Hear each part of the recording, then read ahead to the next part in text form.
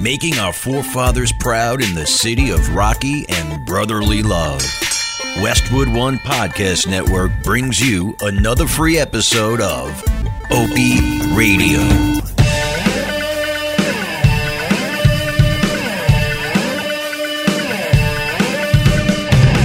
Here with Carl Wes. Boo!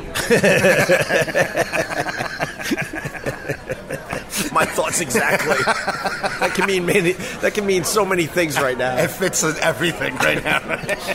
Everything we did here is boo. I say boo to the podcast movement. I don't even know what this is. Opie, there's a guy walking around with a shirt. Yeah. That said, tell me about your book. I wanted to chest punch him and take all the air out of his body. Wait, his book or... come talk to me about your book. What does that mean? I guess that's the name of his podcast. Tell me about your book? We got to get out of this podcast. Oh, my God. You know what I learned in these last 2 days? Yeah. Is we're doing it wrong. How depressed are you? I am literally. Good to see you, bye-bye. too. All right. Another person that can't do anything for us. But good to see you. I've met so many people under me. Yeah. Like this one guy said, oh, yeah, I was on the Food Network. I just walked away from him. Yeah. I'm like, I've been there for 7 years. I haven't seen a hair of it. It's just depressing. Like, there's a lot of, people here that are trying to get their podcast off the ground. And they're hoping to get 1,000 downloads per episode. And I'm like, oh, my God. I mean, we're doing way better than that, and we're not happy. And we're not happy. It has nothing to do with this podcast. Our unhappiness comes from a completely different place. I'm starting to realize that every single person is doing a podcast at this point. So how do we rise to the top? But you know what's funny is we're probably the two only people here that people say hi to that aren't wearing a fucking lanyard with like a Wikipedia description on who they are. Exactly. Like everyone's here staring at each other's lanyards. Like they would read it first. Oh, big fan. Like no one knows anybody. That's why I don't have a laminate on. We don't need laminates. You never wear a laminate. No, I had one. I wasn't going to wear it. Stumpbrain had 4 laminates on. Right. His Glenn Beck tramp stamp was showing. Stuntbrain. Stunning. It's Mike Opelka, and he lives in Delaware, so he's like, oh, you guys are going to be in Philly. I want to come up and say hi to you, right? So he comes up, and the first thing he does, he signs in at registration. Holy shit, I'm such a fan. Hey, Ken Cage, how are you, buddy? How you doing? Good to see you. Grab a stool. I'm in the middle of telling I knew you were going to be here. I'd have brought you a shirt. I'll get you one. So anyway, I got to finish this thing with Stuntbrain. Welcome so to our he podcast. goes through registration, and then he starts grabbing all the free swag. Dude, he had everything. I saw him. He had a cup holder, fucking a pen, for podcasts. Yeah, exactly. And then how are you? And then he just takes off. You notice he just took off? I'm like, where'd you go? We were supposed to go, there's like a tent city here at City Hall. I've never seen someone go out of their way to miss all the fun stuff. No dinner at Ralph's. He didn't do anything cool. He didn't even come to the seminar. He literally came, got a goodie bag, and just wandered around until something fun happened, then he split. Well, let me read the text from him. I think it was, hold on, give me 1 second. Ken Cage, we're going to get to you, trust me. You can just start jumping in with all this nonsense. I'm just enjoying it. Let me see. Repo's my favorite. All right, so I go, where did you go? $1 billion repo, man. Ooh. So, Carl, I go to Stuntbrain. Where did you go? He sends me a bunch of pictures from the panel thing we were on, which was another thing that was a complete waste of time. He goes, Robert took me to Lowe's across the street to look for Carl, and then he disappeared. I got pissed at the rain and jumped on a train. That's what he writes me. That's not normal. What do you mean you got pissed at the rain and jumped on a train? I go, I was hoping we'd hang out more. He goes, yeah, me too. We'll do it again. Do what again? You were in the moment. We were hanging out. What's he coming to next? The Model Train Expo? And then he goes, I've fallen down a Lucinda Williams and Tom Waits well. Lucinda Williams is a pretty cool artist. Boo. I understand. And I go, respect, love me some Lucinda. And then he sends all these weird pictures of me and you podcasting. Huh? And he's gone. He's got to go to a mind doctor. And then then I told Tim, I go, where are all the celebrities? Because I was told, it'd be a good opportunity for you and Carl. Literally, Ken Cage is the most famous person who's been here for the whole weekend. And he wasn't even invited. I had to call him and say, get over here. We have no one to talk to. You called Ken Cage? Yes. Because it was a celebrity desert. Exactly. That's the bottom of the barrel, isn't it? When they're asking me to come. I mean, it was so many unfamous people here that someone came up to me like, "Aren't you the Food Network?" I'm like, "Nope." I took a lot of pictures, to be honest with you, and with Tim. Well, no, the Westwood One people go, well, you're actually the big get here. I'm like, I never want to be in a place where I'm the big get. Imagine what it feels like to be the second big get. Right. That's why I don't do these things. I never want to be the big get. I want to just kind of fit in. I almost stabbed someone in the neck with a pen. They came up to me, they're like, "You're the funny cook that does the show with Opie." I'm like, I started shaking inside. The funny cook. The funny cook. Oh, my God. Anyway, with that said... Can we talk to Ken, please? I need to talk to someone famous. I've had You know Ken Cage, right? I love Ken Cage. Why do you love Ken Cage? Because he has a... Think about who I am. Yeah. Right? Think about how much I love shady shit. He makes money stealing stuff. Right. This is my Pope. Is it really stealing if they're not paying their bills? It's still, you need the same art. You got to be sneaky. You got to be smart. You got to know how to get in and out of places. Right. It's like, it's everything I want to be. Yeah. But legal. Well, Ken Cage is the star of, is it called Airplane Repo? I always forget the name of the show. Yeah, it's Airplane officially. Repo. Yeah. Yep. And where is it on? Discovery. And I think you've already done 3 seasons, right? I have, yeah. The fans want to get a 4th, so they're doing the hashtag Bring Back Airplane Repo. Oh, beautiful. I'll put that hashtag on everything. Oh, fuck. We'll get our people to do it. I'm happy to say I brought you a copy of the book I wrote. $1 billion Repo Man. And you're prominently listed in the book several times. Really? Well, Can you just tell me what pages so I don't have to read the whole thing? I on purpose did not page it so you couldn't do that. Oh, so no pages listed. Can I tell you, Ken Cage He's knows smart. how to do it. He's smart. So now I got to read the whole book, and then I can mention that. How did you mention me in the book? Well, I mean, we've talked before. I was a huge fan of your show back on 94 YSP back here. Yeah. Back in, what was that, the 90s, early 2000s? And I've just always followed you. So when you invited me up to do your show, it was like, one of the highlights of my life. Right. Wow. Well, you know that. I told you that before. Even though you're an Islander fan, it's still cool. Not as much with them trading, not trading, but they didn't re-sign Tavares. I understand Tavares leaving. I mean, he gave him enough years to try to figure out the organization. So now he's going to go and win a Stanley Cup somewhere else. You watch. Little hockey talk, Carl. Sorry. They're set. Bring Stop Brain in for this one. Do you hear a lot of people just babbling? What a lot of babbling. But they're not even talking into microphones. Why have a conversation if you're not recording it? Because once Westwood One told them 1,000 was successful, they stopped trying. Now they're just basking in their glory of their 1,000 this followers. This has to be your worst nightmare. It is. A hipster convention with a bunch of backpacks. I'm confused in a lot of ways because I really love doing this. Right. But I'm realizing my fellow podcasters are zeros. And I'm supposed to be supportive because it's a really tight-knit community. What I don't like about them is they're too happy. You can't put on a good radio show or a good podcast or a TV project or a reality show if you're happy-go-lucky. You got to have a little angst in you, or a little spite in Carl's case. Spite is the best emotion. And one thing I've learned in life, anyone who looks happy is a murderer. Right. Those are the people that are truly happy. Right. You know what I mean? Like they got away with something big or something. But this is fake happy. These people are devastated inside. They're all sitting around looking at each other like, why aren't we successful? I'll tell you why. First of all, you don't have a recording device in front of you where you're trying to make something happen at the podcast movement. One thing that's been irking me at the podcast movement is people putting nicknames on their lanyards or adding flair, like a pin or something to their name tag on their lanyard. It makes me blind with rage. I was in the elevator just shaking. This guy had like a happy face and prayer hand emoji pins on his lanyard pass. I wanted to wrap it around his neck and just finish him right there. Oh my God. That just proves that they're actually not happy people. You know that, right? Anybody that puts flair around their fucking name is devastated inside. Yeah, it's fake happiness. Yeah. Oh, my God. Oh, these people just babbling over here. Babble. Yes, I'm talking about you, and you don't even know because you're not even aware. Here we go. He's gone. That's another thing you need if you're going to be successful at radio or podcasting. An awareness. Dude, Ken, how did you start? I want to talk to Ken. So do I, actually. Wait, can we go back? So a big fan, you did my show, and I mentioned in the book in what way? I'm really curious. I will read the book. Well, because I'm just a normal guy from Philly, so for me, when the show hit, to be able to see and meet some of the people that I always grew up and really enjoy it. So it was a big deal.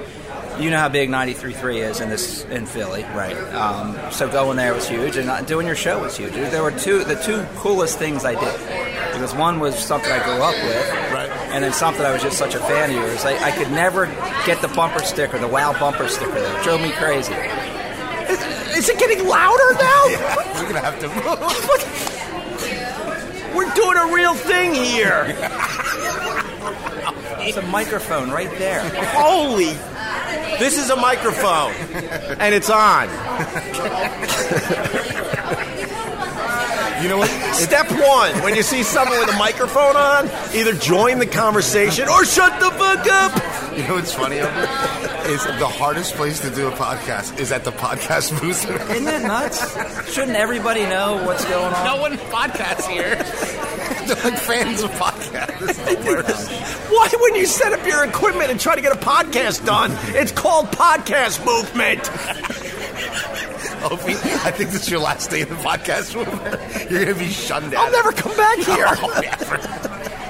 You know what's good, though? I will come back because it's Philly and the food. Well, we'll come back for another reason. Yeah, Philly. We don't need this. I love Philly. Philly's the new New York. Yeah, and then the guy that's in charge of the podcasting for Westwood One, who's a dear friend of mine. Speaking of YSP, Tim Sabian, he's a legend down here in Philly radio. Me. It was huge. Right. It was So big thing. he goes out to dinner with us. He's just a babbling mess, right? We're not getting anything done, which is fine. Whatever. We're after hours, and then me and Carl and Nick Solaris were outside Ralph's, which is a legendary restaurant here in Philly. By the way, the food was awesome. Fucking awesome. And old school, nothing fancy inside. This is something I learned from Carl. Some of the best places don't have a lot of bells and whistles. They're down and dirty. They got a simple menu. They don't need fancy tables and chairs and art on the wall. They don't need the waterfall. They just know cook really good food. People come and come back. Ralph's is the oldest continuously run family restaurant in America. It's old. Yeah. And it's old for a reason. I mean, especially Philadelphia. Philadelphia is like Chicago, where it's got a blue-collar vein running through it. This town doesn't take bullshit. Like New York has turned into a bullshit town, where it's transients. People only live there for 5 years. They really don't care. They don't vote. They don't understand anything about Philly's real people from Philly. If you open a nonsense restaurant here, it gets eaten up. Yeah. Because the blue-collar food here is so good. You go to Nick's, you go to John's, you go anywhere, and for $10, you can eat like a king. Yeah. And it's what New York used to be. This is the 80s. This is like the New York in the 80s. The food's great. And now in New York, if you're not successful within 2 weeks, everyone panics and shuts down the damn place, right? Oh, no. Or God forbid you say something, about somebody or something, you're done. Yeah. So at the end of the last episode, we got... Oh, that's just great. Hope he's wrapping up the podcast. Open that bag a little more. I don't think she's working. Yeah, she is. She's actually working hard. She's at least trying to do something. What are these people trying to do? So at the end of the last episode, Tim is just stepping all over what we're trying to accomplish outside Ralph's. He's picking up construction cones and screaming, "Open it!" all this nonsense. And then he panics the next day. He goes, "You got to take all that out. I'm an executive for Westwood One." I'm like, "I'm keeping every second in." Right. Next time, learn your lesson. You should understand how this works. Oh, my God. Right? Yeah, fuck him. All right. So, Ken Cage. Yes, sir. So, you gotta explain once again how you got into the whole repo business. Well, we bought the business. Honestly, I was 40 years old, was tired of working for corporate America. A good friend of mine, Bob Weeks, and I were kind of in the same place. So we said, let's buy a company. And this one just kept coming back at us as the right one. So we didn't really know what we were doing. We thought we had a clue. We had no clue, but we bought the business, and 13 years later, we're still kicking it. But I mean, were you repoing before that for somebody else? I worked for Chrysler. Cars? No, I wasn't doing the repo, and I was doing the collections for Chrysler Financial and hiring repo guys to go pick them up. Right. So I was in the business, and then before that I was at J.P. Morgan doing banking, so I kind of understood the financial side of it. I had no clue what I was doing. Right. That's why you survive. Knowing the financial side of business is really, really important. You can always hire muscle, but like in the restaurant business, the people that get the financial side are the ones that survive. The people that just do, I love it. I do this because I love it. You're gone. Yeah, exactly. Help me, just let it go. That's something. Like these podcasters, they just love it. They have no clue what they're doing. They just love it. This lady's talking with her hand. No one cares what you're saying. They don't care. But you're black. You're triggered. You're snowflake triggered right now. Because everyone's getting louder. louder. You're like a 12-year-old of Fortnite, playing Fortnite. Oh, man. Don't even start. What is that? My kids play that nonstop. And how old are your kids? The boys are 16 and 14. Okay, because why? Yeah, of course. Take a picture of her. We're the big stars here, ma'am. Do you realize that? Know us. Turn around, look. Excuse me, take a picture of us. You want a photo? Yeah, thank you. We're big stars. Spin around this way so I can get all this. Sure, yeah, all right, thank you. You know we're big stars, right? Yeah, no. You don't know. Jesus, she doesn't even know. He's a superstar in radio. Sure he is. No, he's all right, take a picture so this is legit today. Oh, yeah, we got that nice chandelier. And then look at each other and laugh like you're really engaged. No, we don't do that. We're angry people. No posing.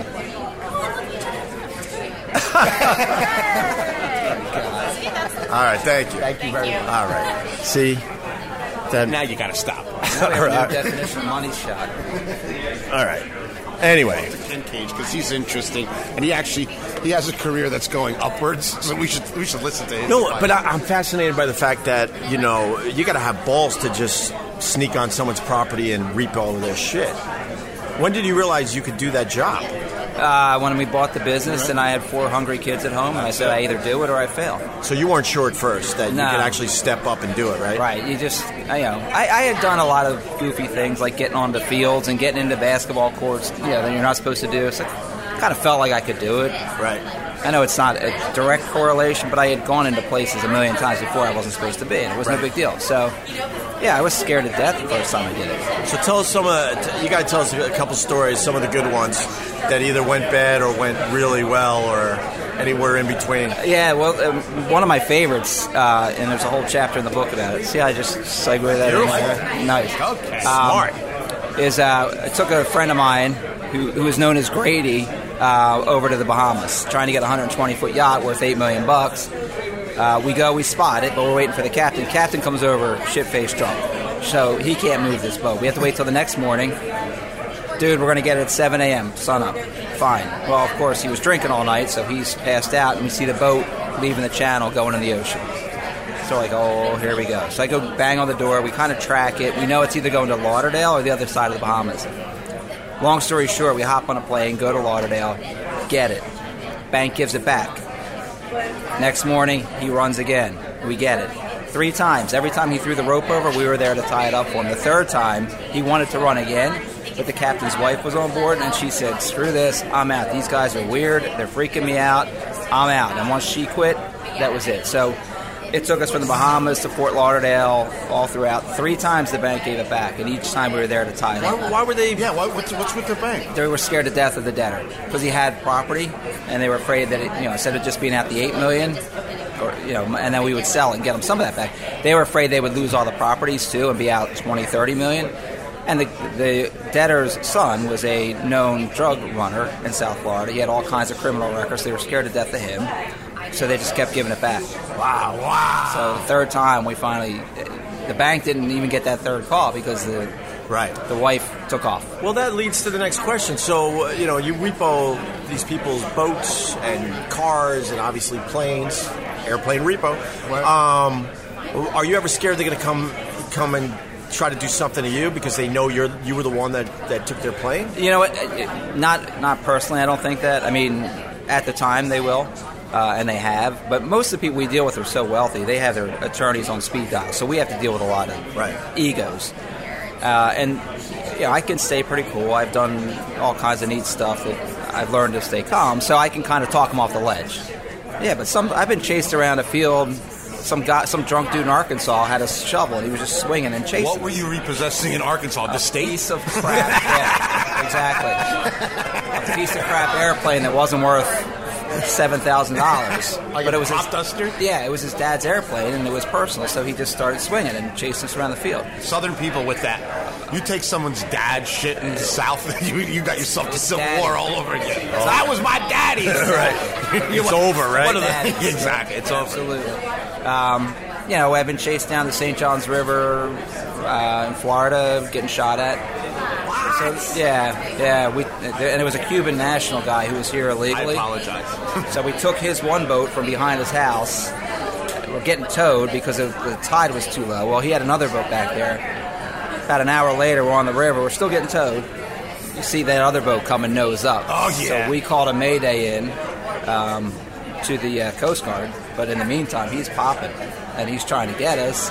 So now we got to get the towboat to go as quick as he can because we don't have the motors running.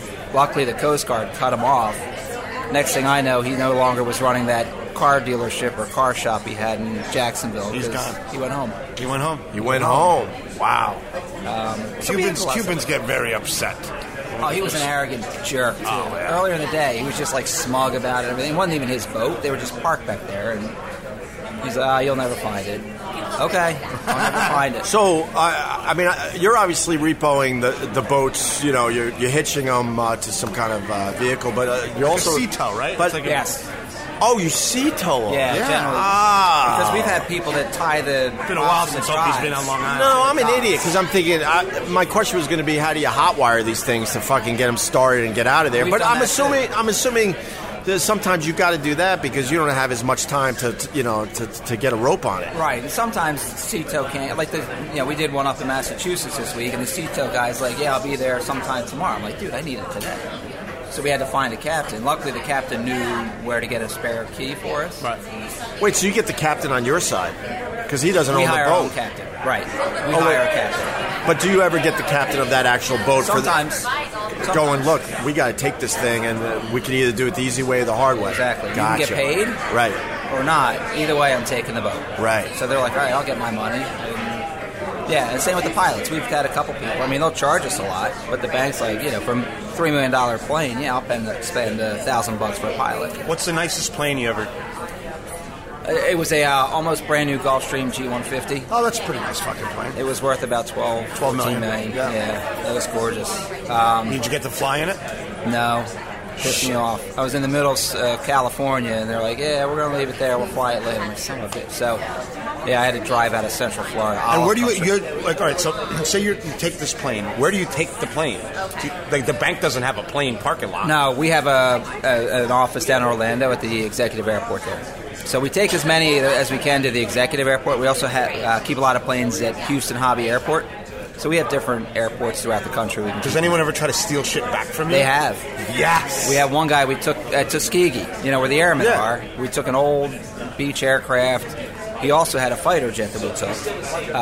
He had a fighter jet? He owned a fighter jet. We repoed So you took stuff from Jason Bourne.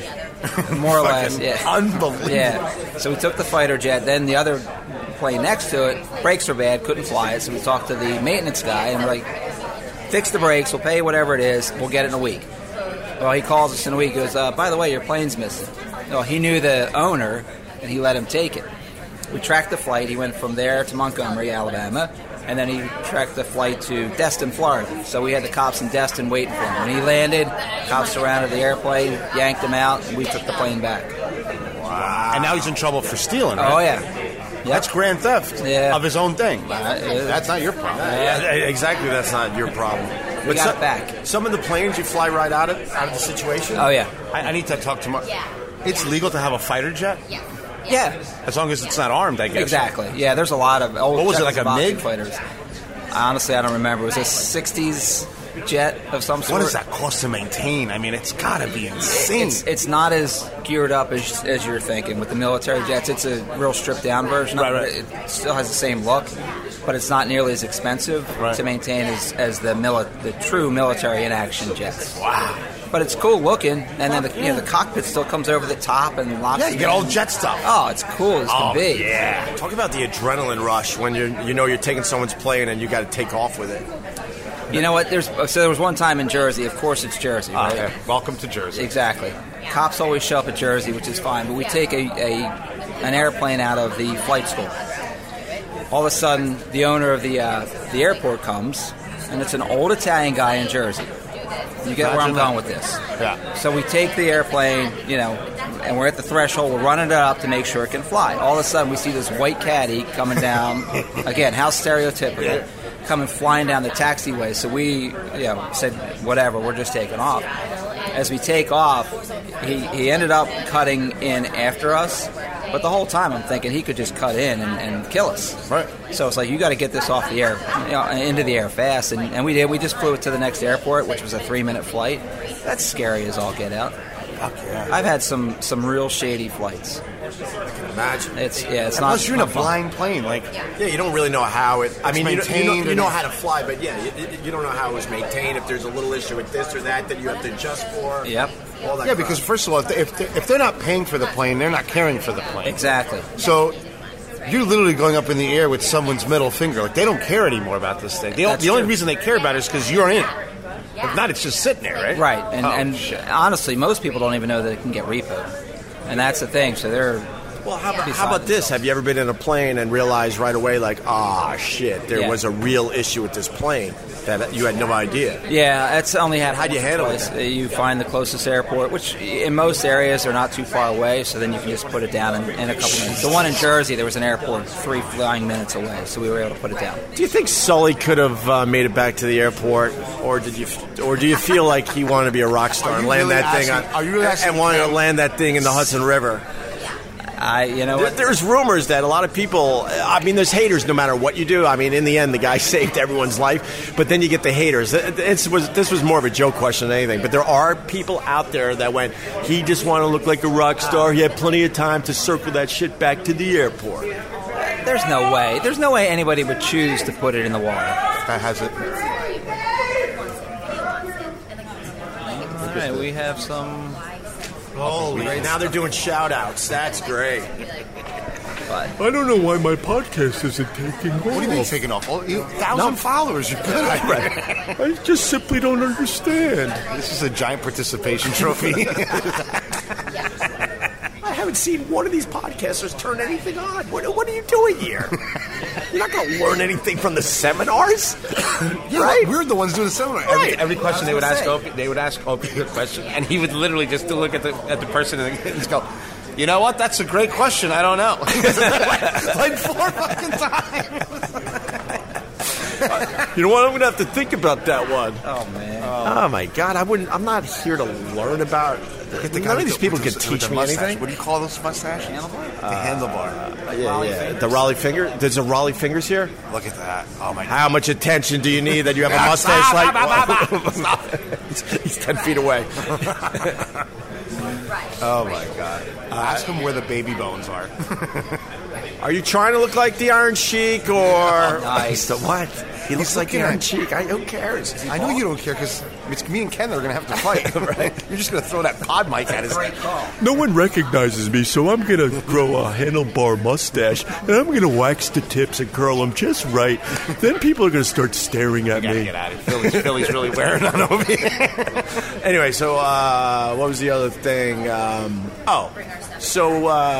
Where does the shit and the urine go when you flush that toilet in a plane? oh gosh, they handle it. The airport handles that all for you. Oh, so it goes in a gray holding water? tank. I thought It's in a holding tank. I thought you just release it into the air. Oh gosh, no. Some of the the commercial airplanes did that. I don't know if you heard about that. It was a year or two ago. They were releasing it, and then all these houses had blue ice. They call it blue ice, or it's a chunk of blue ice that goes crashing through their roof, right? Yeah, it was nasty. Yeah, it's supposed to get handled at the airport. Wait, so they were trying to? Why would they do that? I mean, is it that much of a big deal to wait until you land to get rid of the waste? Honestly, I don't know if they did it on purpose. They might have, but it's a lot of weight. And obviously, the lighter the plane, the better the fuel efficiency. Right. Gotta keep it light. So they were trying to sneak that by everybody? It seems like it. It seems like it for sure. That's right. Superstar right here. Do a little slow pan while we podcast with Ken Cage. Oh, you want this angle? You got it. Here you go. Better side anyway. Here you go. A little picture for the kid. For the kid, he's all excited. I don't even know. No idea who you are. That wasn't even a real He kid. probably doesn't know who I am. That's all right. He knows you're a podcaster. Yeah. Everybody is. That stung. I can feel that stung. He's going to go back to his friends. So what do you do? I don't know. I filmed some up-and-coming podcasters. I don't know who I was filming. He looked at Opie. He's like, that guy definitely has at least 2,000 subscriptions. He's doubled it this weekend. Don't forget it. Oh, man. Can you imagine if you only had 2,000 people listening? Yeah, we would not be doing this. No. We're doing very well. We want to be doing even better, but we're happy with where this is at. You know what's right funny now. with the podcast community is they're okay with slow growth, and that's something you got to learn. I mean, you got to really learn. Podcasts grow in a different way than a radio show or something like that. It's so different, and they're fine. I mean, some of these people shouldn't be doing podcasts. Yeah. Some that there's one about leaves that was really weird. Yeah. You should meet somebody with she's cute. The one girl with the Superwoman outfit with one leg missing and... What? She had one leg? No, she had the outfit was... She had a leg. She had two legs, but one blue fabric, the fabric went down one leg, not the other leg, so she's all hanging out the one side. Oh, I thought she had a fake leg. Nah, that I'm rocks. sorry. That would have been awesome. I didn't mean to tease you like that. I like hot amputees. Who doesn't? I mean, seriously. I got an amputee story. Oh, you don't. I really do have an amputee story. You want to hear it? I mean, we can't stop it. So back in the day, Bill O'Reilly wanted us on his TV show, the No Spin Zone, and then he spun us round and round until we fucking puked from being dizzy. But his show's called the No Spin Zone. What an idiot. Ken, I'm going to have you recall Opie's story. So setting up for the big interview with Bill O'Reilly, they had one of these producers come in, right? Right. And she was very attracted to the kid. She liked you, huh? Yeah. So she came in day after day to do the pre-interview and do B-roll and all this. So we were hanging out with her. And then after the show, we were drinking with her and all this, right? And anyway, I had a girlfriend at the time, so I didn't go there. But I came close, and I got to tell you the story. So now we're doing a signing at Hooters on 56th Street, and she came to get B-roll. At that moment, after knowing her for a couple weeks and her hanging out with us, I look over to her and I realize she's got a fake fucking arm with a bracelet on it. So I tap Anthony on the leg, like, dude, look. I would have loved to see Anthony's face when he... And then everyone on my staff on the show, we all realized at the same moment at Hooters that she was hiding her fake arm from us all that time. Was she hiding it or she was flaunting it? How do you not notice? When she's in the studio, but did she have it like in a pocket? I don't know how she did, but none of us. Was she like walking around like Napoleon? I don't know. It's a mannequin arm. It looks like a mannequin arm. It's really creepy. It's creepy. That doesn't bother me one bit. They got the leg thing figured out, but they don't have the arm thing figured out. I think that's kind of erotic. So anyway, and she was God, pretty. I need a girlfriend. she was pretty sexy. This is so not the place for that. No. So I find myself after one of these nights drinking. We're on a rooftop in the Village with her. And she invites me down to her apartment, and I was in a bad relationship, so I'm like, I'm thinking about it. I'll be honest, I was thinking about it. So I go down to her apartment. Guys, that's all we think about. I get away with this? Can I get away with this? That's my whole life is can I get away with this? It was still innocent. I go down to her apartment, and all her roommates are high as shit listening to Pink Floyd. And it's really dark with a couple candles lit, and I'm like, what the fuck's going on here? Because the excuse was I got to get something from my apartment or whatever. I'm like, okay, we're all hanging out. So next thing you know, I hear her call my name from her room, right? So I open a door. It's the bathroom. She's in the bathtub, completely naked, with her arm off. Oh, no. So out of the ridiculousness of the situation... I'm really hot and cold about this whole thing. The rest of her body was really nice. I mean, really nice.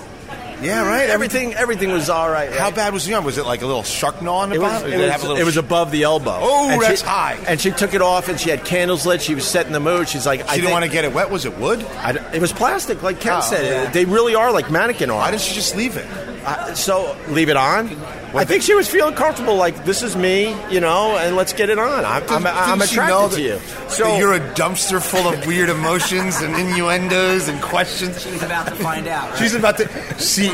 Opie literally turned into a rainbow. He went full spectrum in there. You're kind of right. You're kind of right. Touching his. Opie has all these tells. You're kind of right. He starts touching his peacholine, and then he starts touching his beard, and he pulls his ear. So I walk in, candles lit, she's in the tub, no bubbles so you can see everything. And you're full spectrum. Everything, and I'm like... And you kept looking at the nub. The room might as well be nothing in Opie's mind. The room was a blank canvas and half of an arm. So yeah, there was some thoughts going on in my head, and unfortunately, the thought of laughing hysterically won over every other thought I had. How is that even one of the options? Because Ken, never meet your idols, bro. Because the ridiculously of the situation. That's not ridiculous. You have to work through that. Yes, it was sexy. Yes, the Pink Floyd music was cranky. How loud did you laugh? Show me how loud. I just do it now. That loud? No way. And then I couldn't stop. She gets so mad. I'm like, I can't do this. I just can't do this because I really was still with somebody, right? How are you? Oh, hey. Watch. How's it going? Good. We're podcasting. Sorry to interrupt you. I don't mean to interrupt. No problem. Everybody's doing good? Good. Yeah. Okay, I'm moving on. All right. Oh, you're good. You're good. I forgot her name already. Wasn't she on the podcast panel with us? Oh, no, she's cute. She was the one that was the moderator, right? Yes. Opie, did you hit your head? We only did one thing. You forgot it. She has both her arms, though, so he forgot about her. There's Ken. So I'm laughing hysterically, and then I can't stop laughing. I politely was like, I can't. I just can't do this. And I left, and I saw my way out. She got a bathrobe on as quick as possible, and at the top of the stairs, soaking wet without an arm and a bathrobe on, she's screaming at me, going, "Get back here!" Wow. And you didn't go back? No, and I'm laughing up at the stairs as I'm looking at her at the top of the stairs, and then I walked home laughing the entire way home. You're thinking, I can't wait to tell Anthony tomorrow, yes. aren't you? Oh, yeah, we told this story on the air. Oh, I can't wait to see Oh, yeah, that's the God's honest truth, man. I just, I got the sexiness of it, but I also got how this is so ridiculous. I just wish I knew you back then so I could follow you in these situations and jump in at the last second and close them for you. Because how hot was she? Scale of 1 to 10. If she had, not that the arm should get in the way. She was probably a good solid 7 to 8. Jesus. Yeah, she was all right. And the arm brought her back brought her all the way down to laugh? Well, I got another story. I'm not sure if we ever told this on the air, but so we had an office in NEW that, it was like a clubhouse. So before the show we were in there. After the show we brought everyone in there, and we just continued because me and Anthony at the time, we just didn't want to go home to our significant others. I was in a bad relationship. He was in a bad marriage, whatever. So we just hung out as long as we could in the office. And she would hang out with us, and this is another time where we should have probably noticed she had an arm, a fake arm. Anyway, we had disposable cameras, and I got the film developed like way after she was gone and the Bill O'Reilly piece aired, and she was taking pictures of her snatch. She would just go like this. She was wearing a sundress, and and the time she did that, she had a string hanging out because she was having her period, and I guess she forgot or thought it was covered, and because it was a portable, it was a disposable camera. She had no idea because nowadays you can take a picture and check it. She's like, "Oh, I'm going to leave pictures of my snatch for him. This will get him going." And we got the pictures developed finally when we found this old disposable. Like, what the fuck is this? And there were other pictures in there that proved it was her, and she was taking pictures of her pussy with a string hanging out. Yeah, exactly. I don't see anything wrong with that. So I have no problems with that. Oh, you would dig in, right? There's very few things that can stop me. Police and maybe death. Maybe death. Maybe. And the smell, no problem. There's nothing. First day of a period, no problem. That doesn't even faze me. There's at no point would I walk in and go, You can appreciate it. I can. Okay. I can appreciate it. I'm just trying to dig through all my emotions, and laughter is not even in the top 1,000. I think I was also a little, like, just in a weird way uncomfortable because I was like, what the fuck is going on here? So, right. I don't know. The mustache guy's finally leaving. I hope you let these people go. You're like a pit bull. Stop it. I was going to say something. Stop it. Hey, man, I'm just seeing who you are, Dan Leonard. Podcast Kiss. Podcast Kiss. I like your mustache. Thank you. This isn't going to help. Why? Because you can't, unless I rub my mustache against it.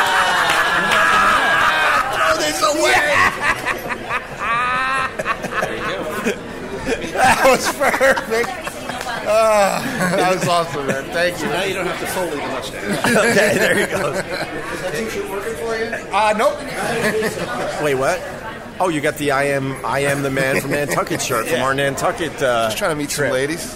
You know what? Raleigh Fingers / the Iron Sheik got the best of me in the end. He got you. I bow to you, sir. Bravo. Bravo. Now I got mustache wax on this shitty podcast recorder. Oh, did you see a little flea jump onto the microphone? Look, it's all waxy. See, that makes me laugh. Seeing a hot girl in a tub, it doesn't make me laugh. No, I mean... I'm just trying to figure out where you come from.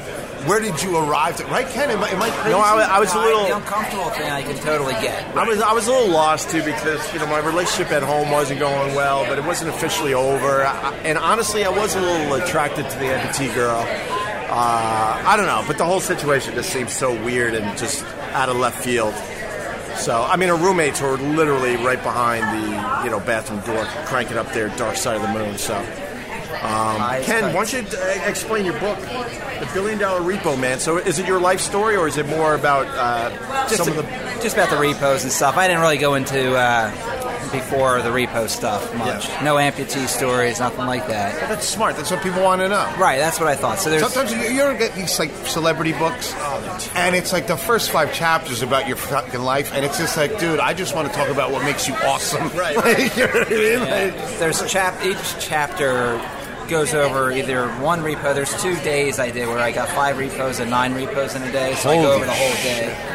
And then there's a chapter about life after airplane repo, which is, I'll give you a clue, that's where you are. So you have to go through the whole damn book. Some of the people I got to meet. Just tell me when to stop. Honestly, I don't know. It's towards the back. Stop. I'll find it. Would it be funny if you were on that page? Nope. All right, one more try. Because Opie had me up there a few times. I love Ken Cage, and he supports me, and he fights the good fight on the social media. It's fun. I actually saw, just coming up here this morning, listened to your YouTube piece with Bichetti. Yeah. About, everything that went down. That was fascinating. Oh, thanks, bud. I just feel like you and I have a lot in common because you were talking about being the boss man and how all the crap falls on you. Right. And that's, Danny's a great guy. I love him, but I get all this crap because I'm the one yelling at people, and I'm just like, God, it was kind of interesting, a lot of the parallels. And I had a lot of pressure and stress put on me during the O&A years, so, I believe it. And some bitterness kind of sank in there. So, I actually had some, when we first got the show, I had a regular partner who was a former WWE wrestler. And we were supposed to do it together. I took him everywhere with me, and he was working for me. But we, all the TV stuff, if you look at all the earlier news stuff on NBC and Wall Street Journal, this guy was with me. Well, once the show came, he kind of decided he wanted to be his own personality and compete against me on the show. So you can imagine, that just created this huge angst for me. Terrible. There's enough room for everybody. He was supposed to be my partner like Danny is on the show. Yeah. And then I had to fire the guy, and then I acted like a jerk, too. I did things I shouldn't have done in response. Right. And then that's how I ended up meeting Danny, which was great, because Danny's fantastic. Right. But everyone has their responsibility in it, I hate the fact that so much of the responsibility has been put on me, and it's like, look, they were no treat to work with either, and they had their responsibility in the whole thing, and how the O&A show just imploded in the end. You know what I mean? Yeah. So it's like there's enough room for everyone. I don't listen to Anthony's show. I don't care about it. I couldn't tell you the first thing about it. I don't listen to Jimmy's show. I don't care about it. But even through all this bitterness and all the stuff I've been through the breakup of the show, I still wish them the best. Right. But I have moved on, and I don't focus on what they're doing, although we're talking about it now, obviously. I know, it's my fault. But these guys seem to know every move I make. It's so weird. I hear you. I mean, when you're emotionally invested as you were into what you're doing, I mean, it wasn't just, I feel like doing this. You were emotionally into it. That's why it was so good, and you could tell. So then when that's how I felt. I felt that this guy was a friend of mine. Right. And then in the end, he goes with the former owner of my company who hated me and goes to the National Enquirer. Wow. So before the first episode came out, I was in the National Enquirer. What did he say about you? That everything I did was fake and I never did a repo. Right. It's like, come on. Yeah, but I didn't act right either, so I take my share of that. But yeah, I understand. I just feel like there was a lot, when I'm listening to it, I just felt a lot of parallels. Right. Like when you're in that high chair, you're willing to take all the hits and the responsibility. But then you also end up taking all the hot shots. You don't get you take all the hits, but you don't take the same amount of credit. Right. Which is really, really frustrating. So yeah. I literally held that show together for a long time, and that doesn't take away from their talents. But in the end, I held that fucking thing together, right? Because I knew what the fuck I'm doing. I had fun, and that beer show we did. Come on, my guy was that was fun. My brew guy was good. Yeah, 2SP. What's your favorite beer right now? I just go to them mostly, and I'm not a huge beer guy. I like the 2SP stuff. I like Brooklyn Lager for some reason. I can't. It's good stuff. I apologize. I like it for that, but.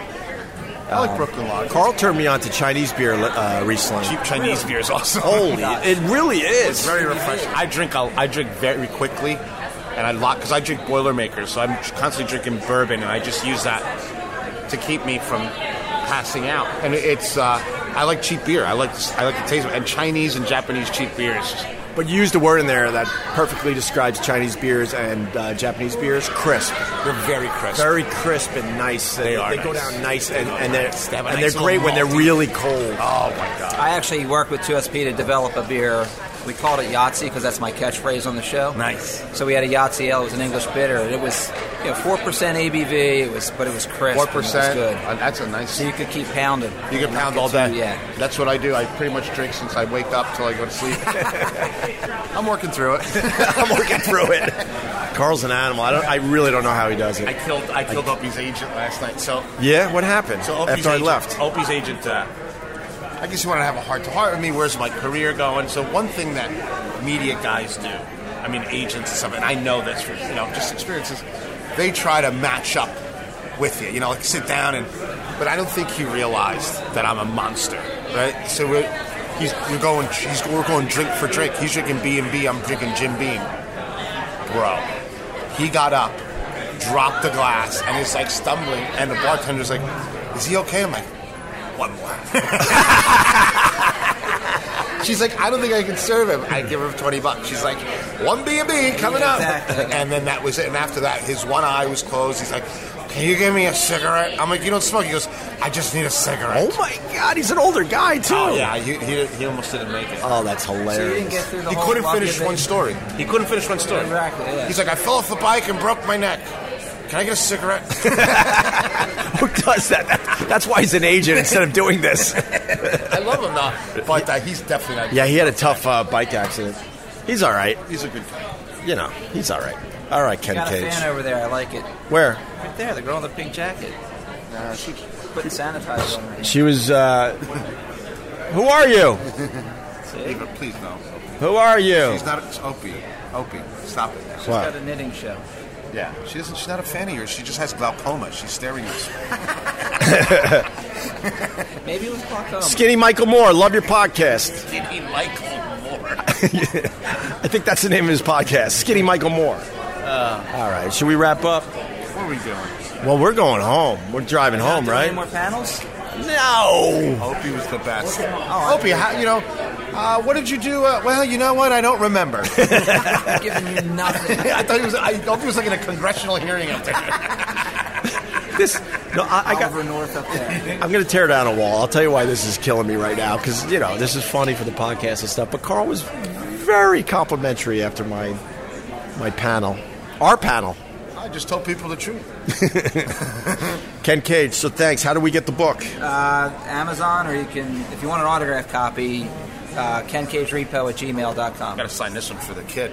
Do it for Opie. Oh, that's why I bought the pen. Yeah. Hey, where are we going with aviation as we wrap up? What do you mean, what the hell as far as general aviation? You really are a podcaster. No, I'll tell you, because I forgot where it was, but they're talking about flying trains. Did you see that article the other day? Oh, gosh. But if it's in the air, isn't it just a plane? I'm so sick of people going, "Oh, flying cars." That would mean you got a fucking A plane with a wheels. plane. Right. Did you see the flying trains yet? I haven't seen that. They got some weird new technology where the train takes off. Then how's it land? I don't know. I didn't get that far in the article. Flying trains. Opie just looks at the picture and goes, Wow. Did you see him like with his little he has these readers from CVS? Yeah. And he's just going through the paper. He goes like the weird, I bet you has his feed is all those weird technology and science, or who would have known it fucking articles. No, actually, I got Google alerts for Little People Big World. If you need to know, if you need to know the truth, there's a lot of drama in that family. Why you laugh at hot girls in tubs? There's a lot of drama in that family. You have no arm. Ron Valeri, who was the one that listened to me when I said Ron Valeri was trying to hire me to go to Boston to go to AAF. And I said, they had a night show available, but I was already doing nights at BAB. And I was the one that said, look, I'm working with this new guy, Anthony, who is as green comes, but, a natural talent. And Ron Valeri believed in my vision, and I sent him tapes and he goes, wow. All right, yeah, we'll bring you up to Boston, do afternoon drive instead. So I'll always love that guy. Right. But what he told me, he was the one that told me, all you need to do is read the first paragraph of any article and you're good. Wow. And I sort of do that now, Larry. Until you ask the follow-up question. Exactly. What do you mean flying train? Boo! I don't know. I don't care. How does it land? I get fucked with the follow-up question. It just takes off. But did you see how he started? Like, what do you think about the history of aviation? Like, he was hinging this whole conversation on one paragraph. But I do want to know where we're going, because at one of those I think it was Japan, they were talking about the drones, the single-passenger drones now, where you could get a fucking drone, and with GPS, you'd pop it in, and this thing will fly you without a pilot, obviously, to your destination. How close are we to actually having that as reality? We have it right now. Nobody flies those planes half the time. I mean, they just land them and take off. No, I understand that, but for us, for citizens. I mean, they were showing one in this show in Japan.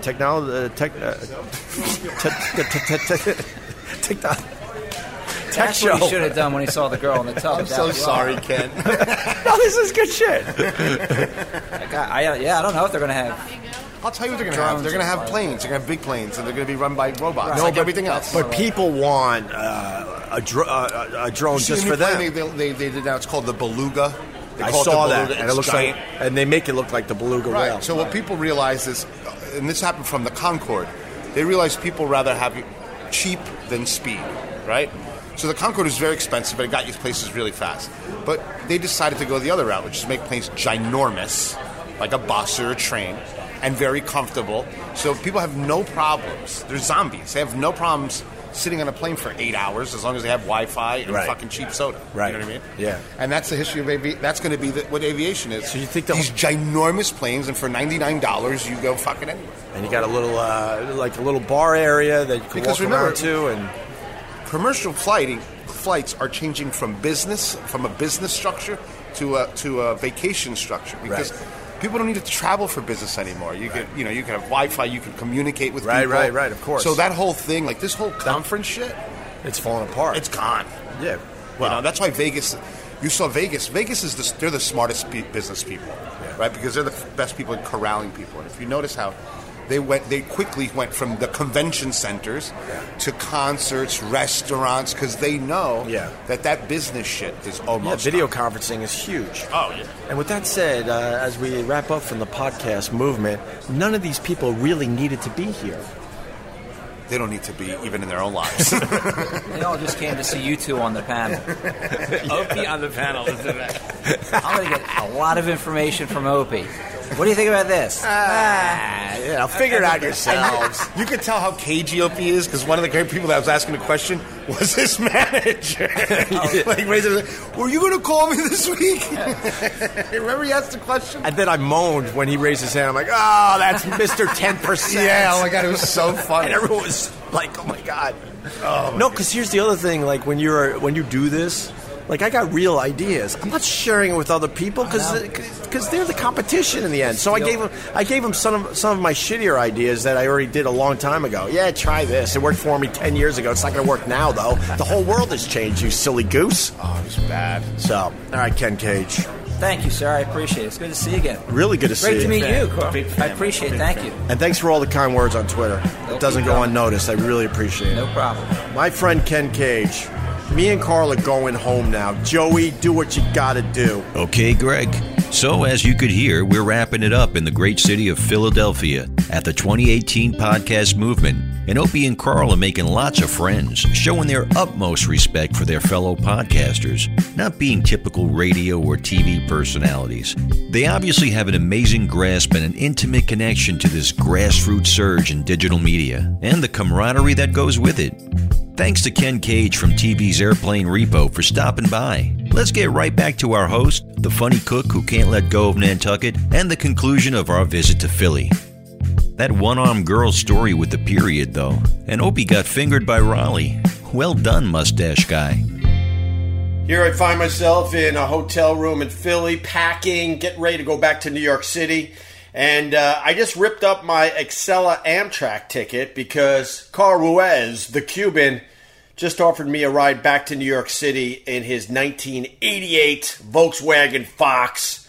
I couldn't let an opportunity like that go by, so I have decided to blow off the air-conditioned ride in the Excella so I can hang out with Carl and do more of that podcasting. Oh, yeah.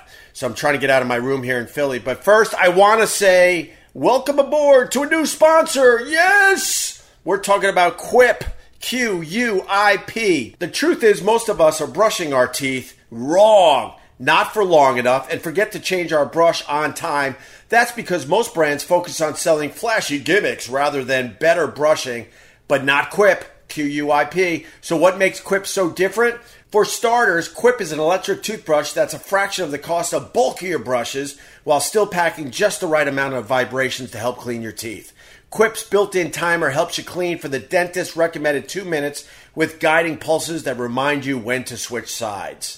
Next, Quip's subscription plans are for your health, not just convenience. They deliver new brush heads on a dentist-recommended schedule every 3 months for just $5, including free shipping worldwide. Quip also comes with a mount that suctions right to your mirror and unsticks to use as a cover for hygienic travel wherever you take your teeth. And finally, everyone loves Quip. They were on Oprah's O List, named one of Time's best inventions, and is the first subscription electric toothbrush accepted by the American Dental Association. Plus, they're backed by a network of over 20,000 dentists and hygienists, and hundreds of thousands of happy brushers use Quip every day. If you love this podcast and you want to make brushing your teeth as easy as possible, then listen up right now. Quip starts at just $25.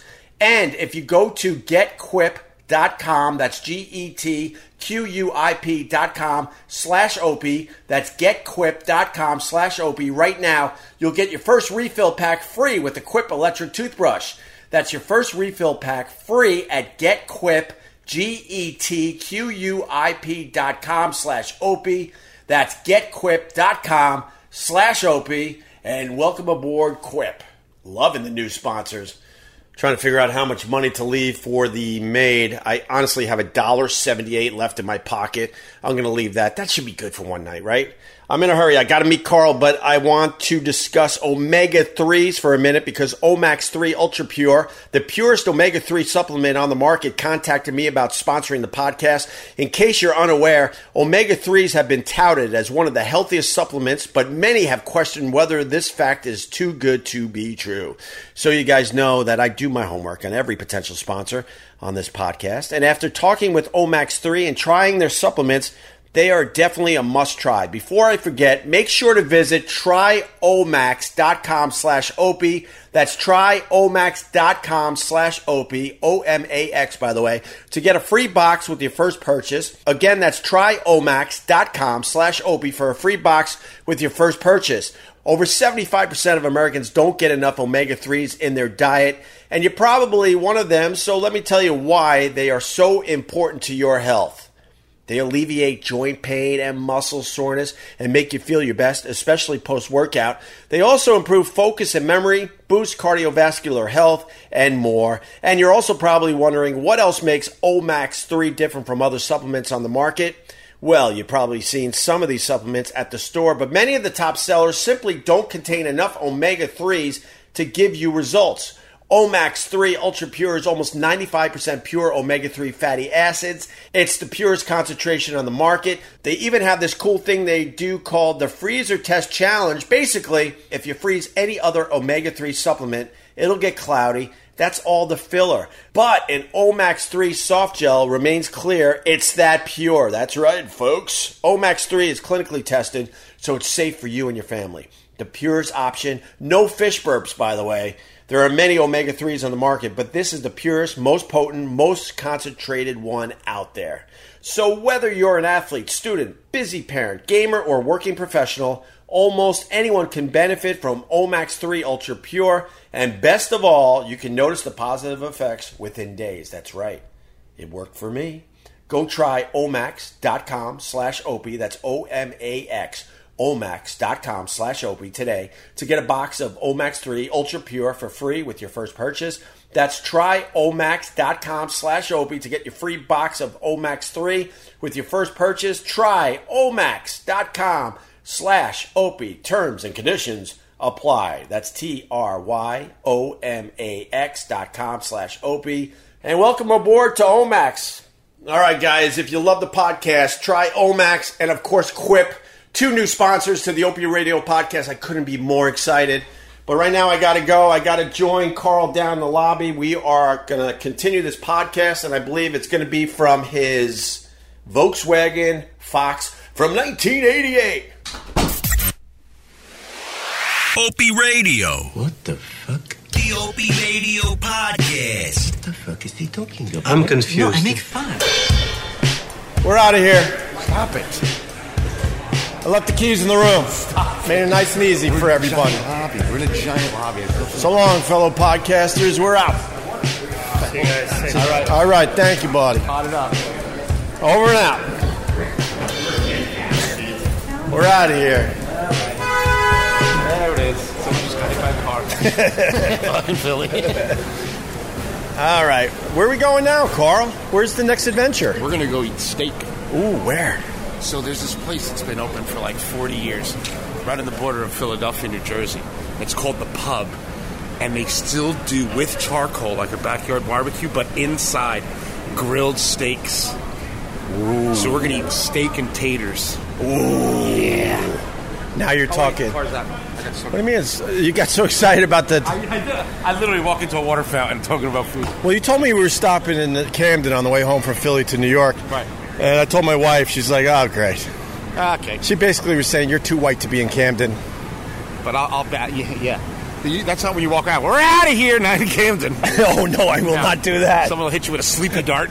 Oh, I'll be the first person to admit that. Oh, you're going to be quiet as a church mouse. mouse. Yes, I will. Yes, I will. There's nothing that stops Opie's antics like urban culture. You gotta size up the area and the people you're around before you pull some of the shit I pull. And I'll be the first to admit that. Oh, it's got to stop immediately. By the way, Maggiano's, where we had a drink yesterday, this is a really good restaurant. Shut up. Well, I'm serious. For you? Why? Do you think that's good? After eating at Ralph's, you're going to... No, Ralph's was definitely better, but no, I mean, people know I got family in Philly. We've gone to Maggiano's. Well, that's just because of your financial climate, but that doesn't mean that it's great. I thought it was terrific. It's not bad, but it's not. Stop it now. Usually I agree with you or just tolerate whatever you say, but I'm not going to let you just say Maggiano's is a good time. Is it because it's too touristy? A little bit. It's in a tourist area, so... I just don't like this... I'll tell you the old thing. I just don't like the flavor of their sauce. I just don't. All right. Do you like Maggiano's? I mean... Just don't take me there. Go there on your own, and then we'll meet up after. Honestly, I couldn't even tell you what I ordered. That's my boy. Just talking. See, you keep me talking, and then the wheels fall off. You can only sustain an argument if you don't win immediately. But I'll tell you the truth, though. I remember I was with my family, and we had a really good time hanging out and having, socializing. But this is funny. This is how little people really, how thin their convictions are on places. Like, the only time I saw you really stick it to it was what's his name? Was with Nick Solaris? Yeah. Because you absolutely hated the tripe. But I try to have an open mind. But it was brutal, man. You really loved it. I love that stuff. I fucking love it. Man, I don't get it. I think the other problem is I didn't eat it in front of you and Nick. Maybe you would have explained it better or something. I don't know. There's a couple things you have to know about the car. Oh, shit. I haven't been in the car in a while. It's really loud. Yeah. The air conditioner's going to work maybe until we get to the restaurant. Okay. And then we're going to have to do windows up and down. Okay. I smoke in the car. No. Yes. Oh, like a chimney. Like a champ. Fucking choo-choo train Carl. Choo-choo. Wait. So you don't even know where your car is. So basically, you're getting me back for all the times I wouldn't let you smoke in my car. We're going to have Smoke Fest. It's going to be like a club in the 70s. Oh, my God. I can't wait. He goes, I can't wait. We're going to smoke them ups. If we can find your car. It's so small. Look at this. Where's your car? No. What the fuck? See right there? Oh, there it is. I was looking. Your car is tiny. You don't realize how small the Volkswagen Fox is. Do you have room for my luggage? Bro, this is one of the... In 1988, this had a class-leading trunk space. All right. In you go. Look at that. Perfect. Thank you, sir. All that room open. Thank you, buddy. All right, you're not married. Well, okay. How did you make that awkward? I have no idea. Make a podcast noise, then I'm going to turn this off, and then, I don't know, we'll turn it on the road. Yeah. Philly, we're out. Oh, I got to clean out the side. Oh, you got to clean out the side first? Well, there's a lot of stuff in here. But that was a good out for the segment, and now, oh my God, I can't sit on the passengers. Holy shit. 1, 2, 3. You have 7 packs of empty Marlboros on your passenger seat. I could sit on most of that stuff. I don't care. I'm easy. I could sit on most of that. No, it's toasted coconut. That's toasted coconut from where? I had a cupcake before. Good for you, buddy. Proud of you.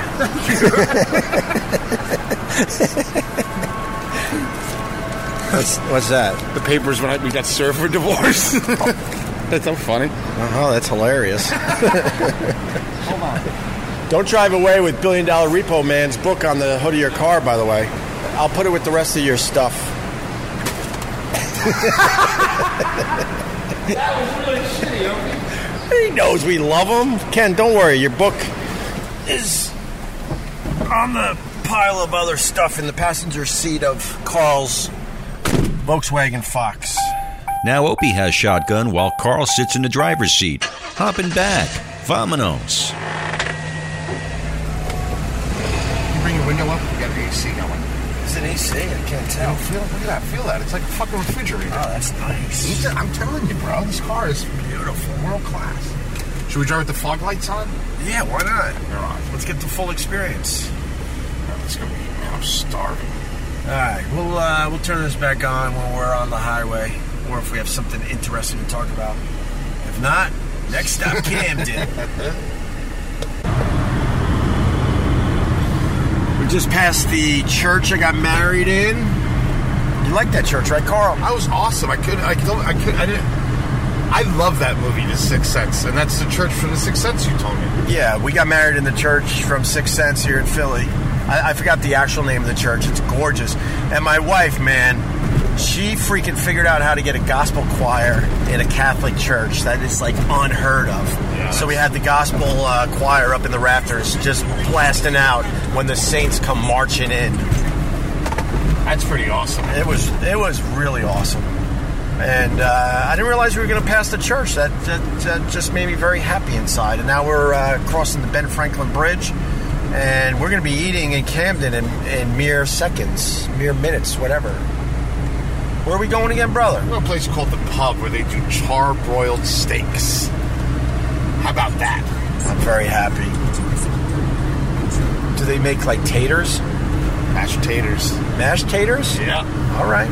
And they put a little egg wash on top so they get brown and crusty. They got to be brown and crusty. Oh, look at your face. We're going to eat well. All right, I'm going to try some here. But I think I'm going to win on this one. Tater tots, thumbs up. Tater tots is one of the best inventions in the world. Okay, good. I get weak when there are tater tots around. I can eat 1,000 tater tots. Literally 1,000. Ketchup, no ketchup. I like them with ketchup. All right, good. But the ketchup can't be too cold either. Why? I like the combo of hot and cold. It could be cold, but not cold. Kind of like this podcast. Hey! Drive into this piling right here.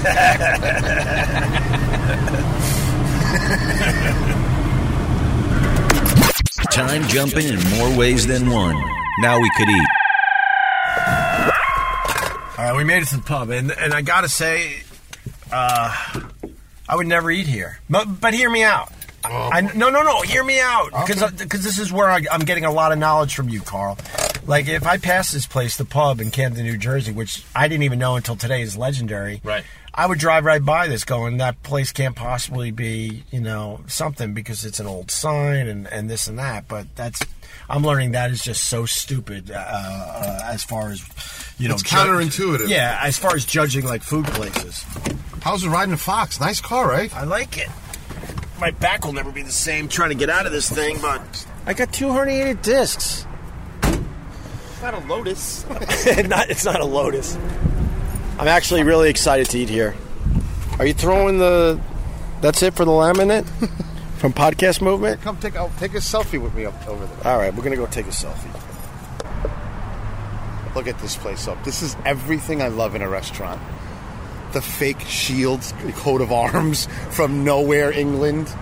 A giant sign that says pub. Right. Like, it's restaurants used to describe exactly what they were. Remember? Sally's Steak and Lobster. The owner's name was Sally, and they had steak and lobster. They made it just piano very bar. easy. Guess what? There was a fucking piano in it, right? And a bar. And that's all gone. Look at this sign. Look how... This is why...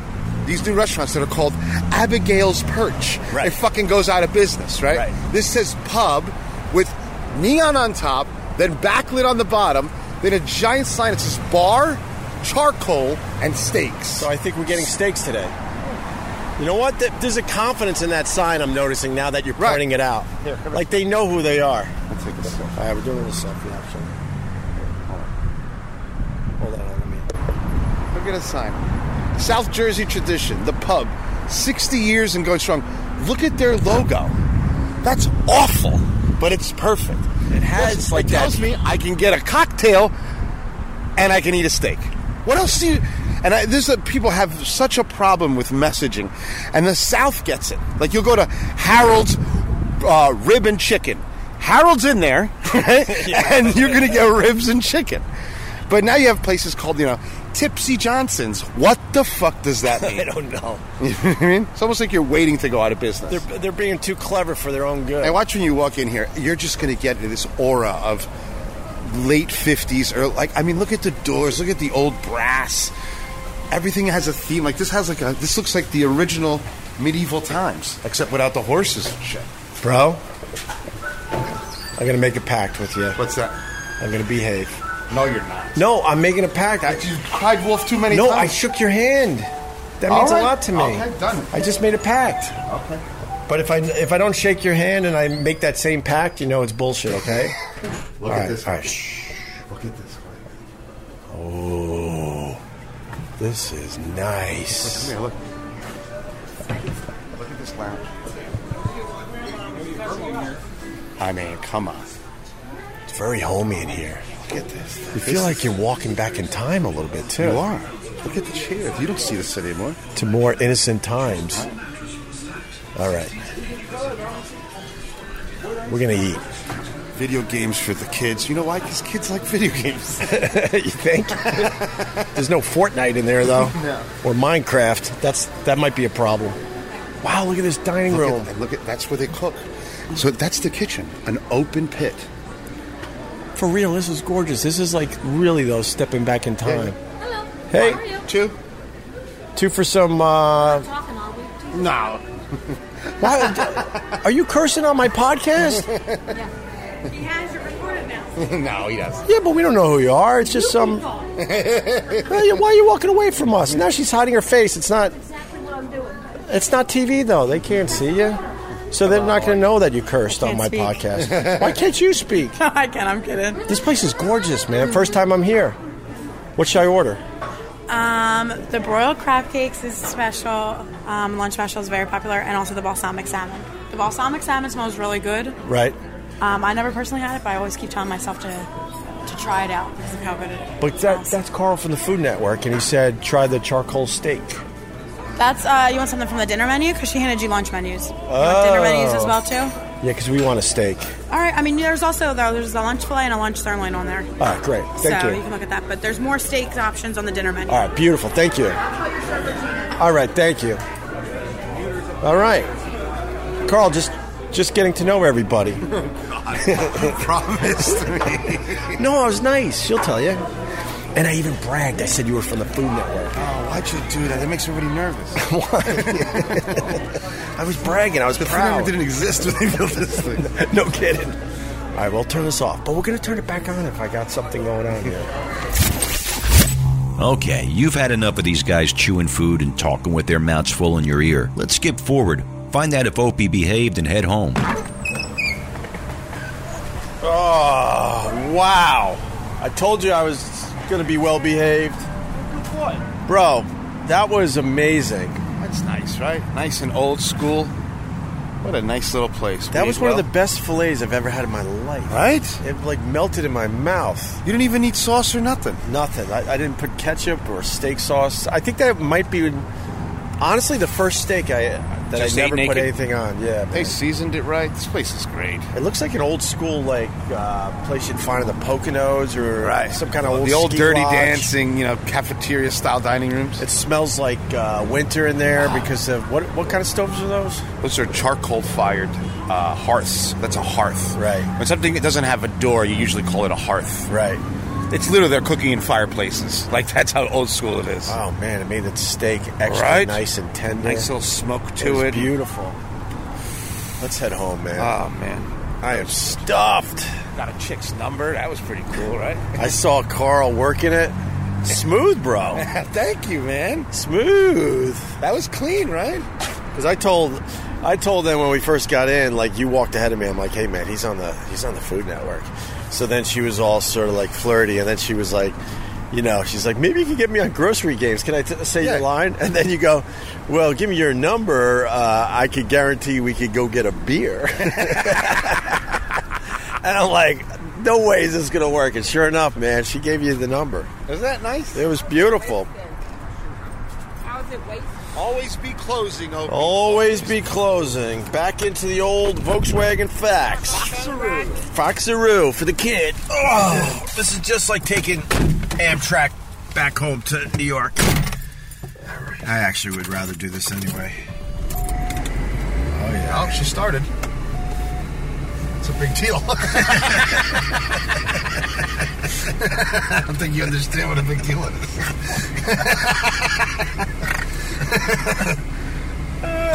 Christ. You might be done. We're going home now. Opie Radio.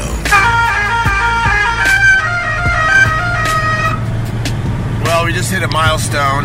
Carl has announced to me that the Fox is up to speed. We are up to speed. It's like being in a biplane. It's unbelievable. Everything's shaking. What do you mean shaking? It's called harmonizing. Everything's working. This is German engineering. There's a bit of a rattle in this thing. Do you want to see something really cool? No, I don't. So the steering wheel's loose. Yeah. So if I press it down, it beeps the horn. So sometimes, like, I'm making a hard turn and I just start doing that. Drives everyone nuts. Oh, people start looking. Because it's got a big car horn. Right. Here? But it's a little car. Yeah, I hear it. Oh, I thought you liked podcast noises. I love I'm podcast giving you a noises. cacophony of podcasts. Right, give me another one, man. That's the only one you got. Well, the other ones are just happening on its own. And man, this car has balls. You're zigging in and out with the trucks. Right? I don't know if you're going to win that battle, my friend. I'm used to losing shit lately. That's a nice car. I like Mercedes. Who doesn't like Mercedes? Nobody. They're beautiful. You should get a Benz, Opie. What would someone like me do with a Benz? We're bringing the Fox down from speed. Looks like we got some traffic lights. Oh, no, we're going back up to speed. I see that. A little speed for the kid. You got to ease this thing in. You know what I mean? What year is this again? 1988 Volkswagen GL. 4-speed, 4 on the floor, with 73 unbridled horsepower. I can guarantee from this point all the way to New York City, we got at least an hour, hour and a half. We're not going to see another car on the road that's older than a 1988. No. It is rare when you see a 1988 or less, or older on the road. People love it. I get a lot of thumbs up, or they're telling me to move out of the way. One or the other. I get a lot of attention. I love this thing. It's nice. Do you really love it? No. Oh, she took everything. This thing reminds me of all the bad decisions I've made. It's like my own personal life penalty box. Yeah, but you're still believing in the flying pig. Oh, no, I like this car. I'm just joking, but I like to keep it trim because now all I do is really travel and stuff, you know what I mean? So when I'm in Jersey, I'm just going to use this little car. Everything else, I'm either an Uber or a car service or, you know what I mean? I have a different life now. A private jet every once in a while? It's just me. It's not like, everybody in the car is an adult now. I don't mind if people get hurt. Like, everybody's got insurance. So that's it, man. We're having fun. We had a good time in Philly, I'll tell you that much. Oh, my God. I don't know why we were there, but fuck it, we made it work. Oh, we had fun. We had a lot of fun. Well, I guess we could have done that in New York. We could have literally done that anywhere. We could have done that in your closet. Bro, the kid just let one out. Little squeaker. Hey, bro, none of that, because then I got to bring the windows down. It takes a little while to get the AC up to speed. I hear you. Don't be that guy. I like how you guaranteed that the AC is not going to make it all the way to New York. That was a guarantee. Yeah, it's guaranteed. That is a guarantee. I'm bringing it up to speed. Here we go. Oh, okay. Hang on, everybody. Okay. There she goes. I haven't been this low to the ground in a long time. This is the height that I live at. I like driving up high. Oh, we're smaller than everything on the road. That is another guarantee. Why are you holding the handle like that? Huh? It's such an odd way. Like, we're not on a ride. I'm white knuckling. You're a madman. Oh. It doesn't help that you're checking all your socials while we drive. Well, I got to make sure everything's on the up and up. And plus, when this thing's up to speed, it's pretty much autopilot. Oh, really? Watch, look. All right, put your hands on the wheel. Oh, my God, that's some funny shit. Oh, no, another squeaker for the kid. Oh, come Opie. We can't be an hour and a half and you shit your pants the whole way up. A little Ralph's action. Coming back to bite me. The Ralph's in the pub. You've been eating rich these last couple of days. Yeah, but see, I mean, I eat. Yeah, you eat. I just don't eat like this every day. That's the difference. You do. You crushed that steak. You were so happy. Dude, that steak was amazing. Wasn't that good? That was really good. I told you, I don't know if, I guess we didn't talk about it on the podcast, but that just brought me back to going out to dinner with my dad. Yeah, that restaurant is old school. That was like Beefsteak Charlie's, Ground Round. kind of a Poconos feel to it. There's this place up, I don't know if it was called the Poconos, but it's called Woodlock. And we used to take the kids every year, and in the snow they had like toboggans and shit, you know what I mean? And they had a cafeteria, like dining room like that one at Woodlock. And I get there, and the place is stuck in the perfect year. It was like 1973, 74. You can order the food. The chef only knew how to make prime rib and grilled cheese sandwiches and shit like that. I ordered a tray of grilled cheese sandwiches with a tub of mashed potatoes and just dipping the mashed potatoes into grilled cheese sandwich for like 2 hours. And then I'm drinking Shirley Temples with the kids. And then they would bring out like Elmo, like a really fake raggedy Elmo. Shake the kids' hands. All the kids are crying. There's an organ player in the dining room. Oh, it was heaven, man. I loved it. But that's a real memory right there. Yeah, it was awesome. Right? Yeah. I mean, the kids will remember that more than going to Disney. Oh, yeah. Disney was just one gift shop after another. I was getting crushed at Disney. We're finally going down. What do you mean? Going to Disney. Oh, you doing it? Finally, yeah. I'm not looking forward to it. You got to get the Fast Pass or whatever. Yeah, we're looking into all that shit. So, my wife was worried because we were looking into, I forgot the name of the place, but that's where the kid got pulled under by the alligator. Oh, there's no more alligators there. That's what I told her. I'm like, it's the safest place to stay at Disney now. They can't afford to have that happen again. They got rid of every single alligator. Bro, there was open season on Disney World. No, they don't even have alligator cartoons anymore. Like, they wiped it out. There is not one alligator there. Oh, I believe that. Disney does not mess around. Do you see that kid got eaten? And then all of a sudden, you never hear from them again? Settlement, done. Oh, yeah, they never popped up again. No, they're rich now.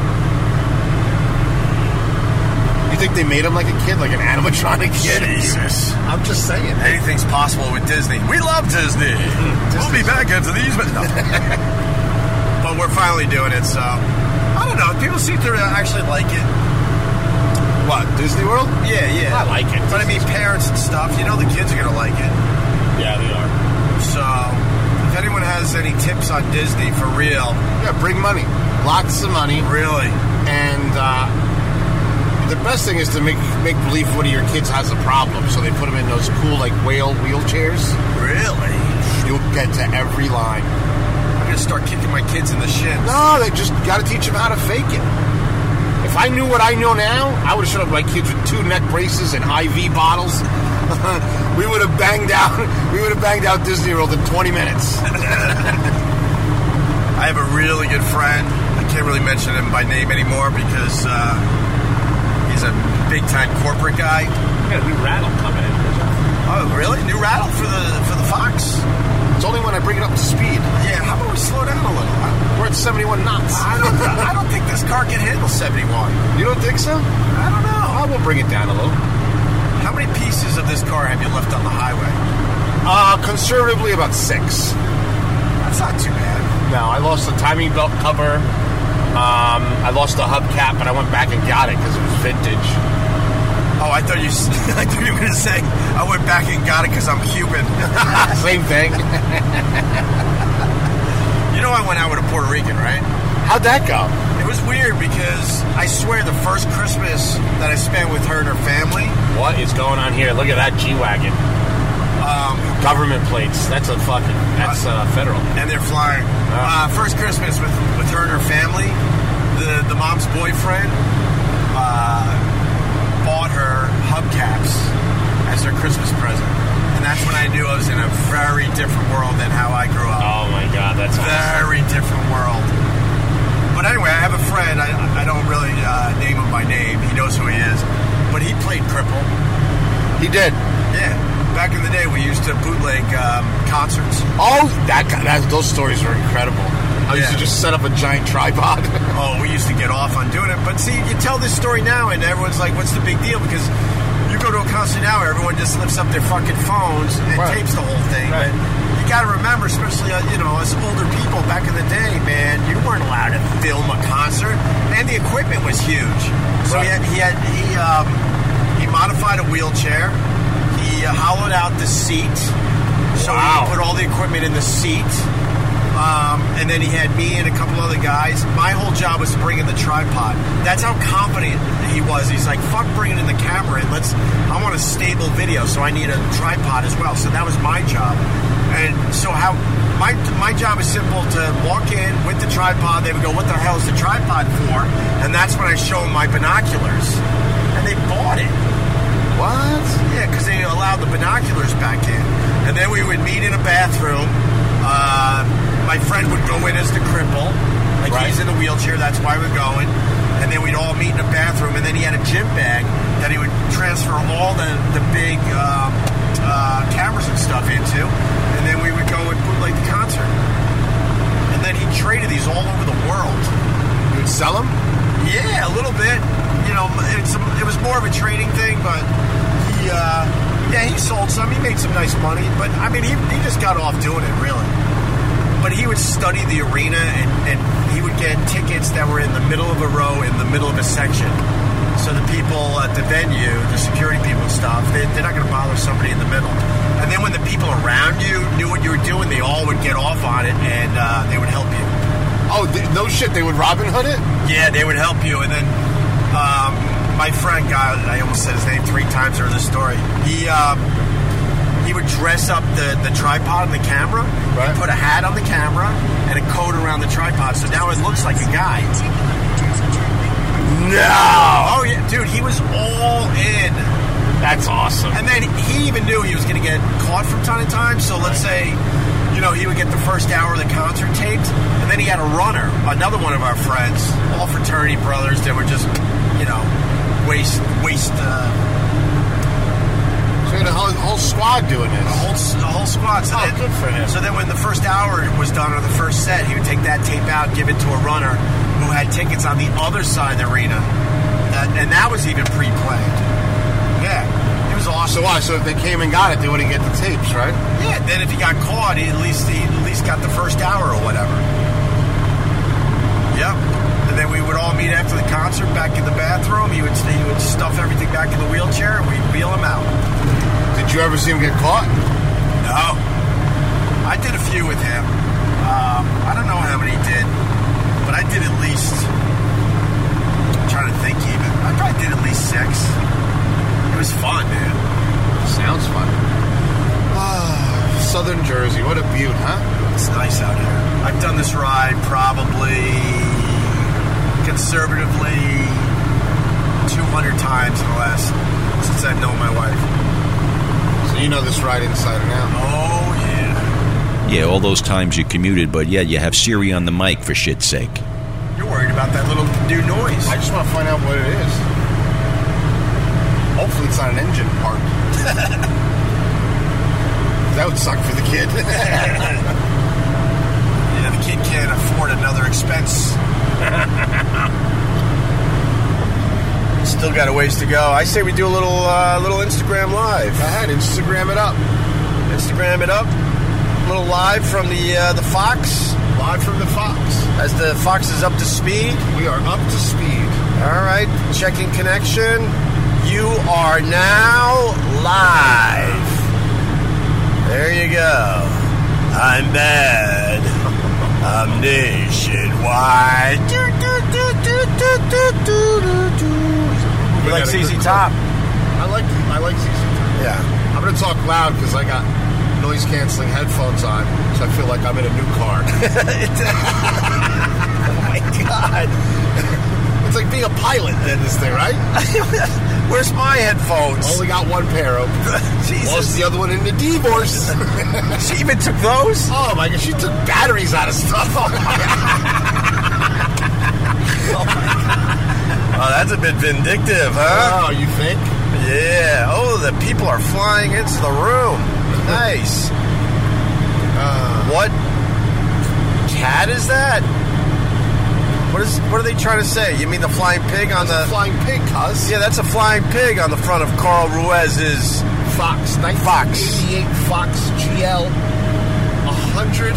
76 unbridled horsepower, 4 on the floor, 61 foot-pounds of torque. Let's bring it up to speed. I love it. The whole ride, Carl's like, let's bring it back up to speed. And I'm here to say, when you go from 60 to 71, this thing tops out at 71 miles an hour. That last 11 miles per hour is rough. It's you like, feel every nut and bolt working its ass off. Yeah. The fucking thing shakes until it gets up to 71. It's like we're in that movie, The Right Stuff. Yeah. Testing the new capsule. All right. People love the hood ornament there, Carl. She's a beaut. That's the flying pig. I don't know if you believe in the flying pig theory anymore, do you? What do you mean? This thing is cooking right now. No, but the flying pig, that means anything's possible, right? Everything's possible. You still believe that? I do. I think anything's possible. The only thing is now it went from a positive thought to a negative thought. Anything's possible. It's only one way to go from here. That's hell. And that would be up. That's true. Right? I think so. Oh, they're calling it the Flying Roland. There's some funny fucks on the Instagram Live. Oh, that's so very funny. Nice. How many spare quarts of oil does Carl carry for the Fox? I carry about 2.5 quarts. Yeah. How many cigarettes has Carl smoked so far? Well, I gotta tell you, people, one cigarette. Carl's cutting down a little bit, I believe. Trying to it's too much. And he's got the Marlboro pack where it says in giant letters, "Smoking kills." Oh, yeah, we could show it. There it is. There it is. That's how they sell them now? Well, these are from somewhere else. Can't talk about that. Oh, really? Yeah. All right. Did you just get passed by a Ford Aerostar? Yeah. Yeah, we did. Well, I'm not concentrating. I'll bring it back. Okay, we're bringing it back up to speed. No, don't bring it back up to speed. 65 feels way more comfortable. I'll bring it right back up to speed. Okay. Car's going back up to speed. All right, here we go. We're going back up to speed. Okay. 70. All right, we're going to hit it. See the little pig start to shake? I see the pig shaking. It actually might fly off the hood of your car. Impale me in my chest. Yeah. What a way to die. Oh, wait. I got to go back. There was a good question. Where was it? Oh, does that thing have AC? Huh? Well, Carl's like, I can't promise you that the AC is going to work all the way to New York. Right. But so far, so good. I mean, we're nice. It's a comfortable 81 in here. That's about right. That's about right. That's about right. Right? Yes. Oh, Jamesburg. That brings back some memories. Jamesburg? Why does Jamesburg bring back memories? Kid jail. You went to kid jail? I got a couple visits.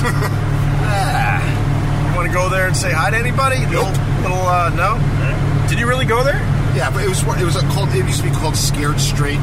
When you were a bad kid, they would go there. Sure. I saw that on TV. Yeah, they would go and try to scare you. Yeah. But I ended up being friends with everybody. Oh, really? Actually, me going to that program made me literally Lex Luthor when I was a little kid. Now I just made more bad friends. It was awesome. To me, I thought it was like the podcast thing that we went to. It was like a mixer. Yeah, of course it was. Oh, by the way, they're noticing the $11 on your dashboard. Right. And they're saying that Marie just called. She wants her $5.50.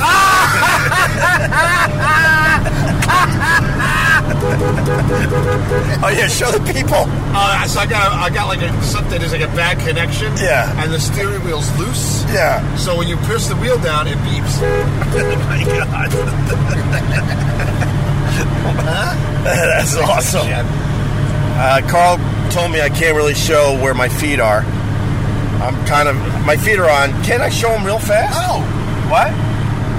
No? What are you talking? There's a lot of papers with my names on it. Okay. And they take screenshots of shit. Yeah, they're sneaky, these motherfuckers. That's it.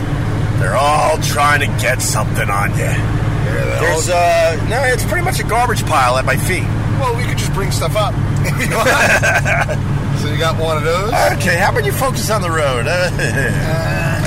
Okay. You got some water? Yeah, I see that. Check out Opie and Carl on Instagram for some of the visuals you might have missed on this audio-only podcast. Half of a cupcake. Half a cupcake, nice. They both like to go live at random times at Opie Radio and Sabor Chef. I got another half a cupcake. Very nice. Huh? Wow, I set the social media on fire by basically saying that Sirius called me. And now people are like assuming that it's a radio show that's... I saw that thing. You're going to be on afternoons? Well, no, you know what's happening. No, I don't. What are you talking about? You know. For the kid? For the kid. Little radio show for the kid? There's been some talking, let's just put it that way.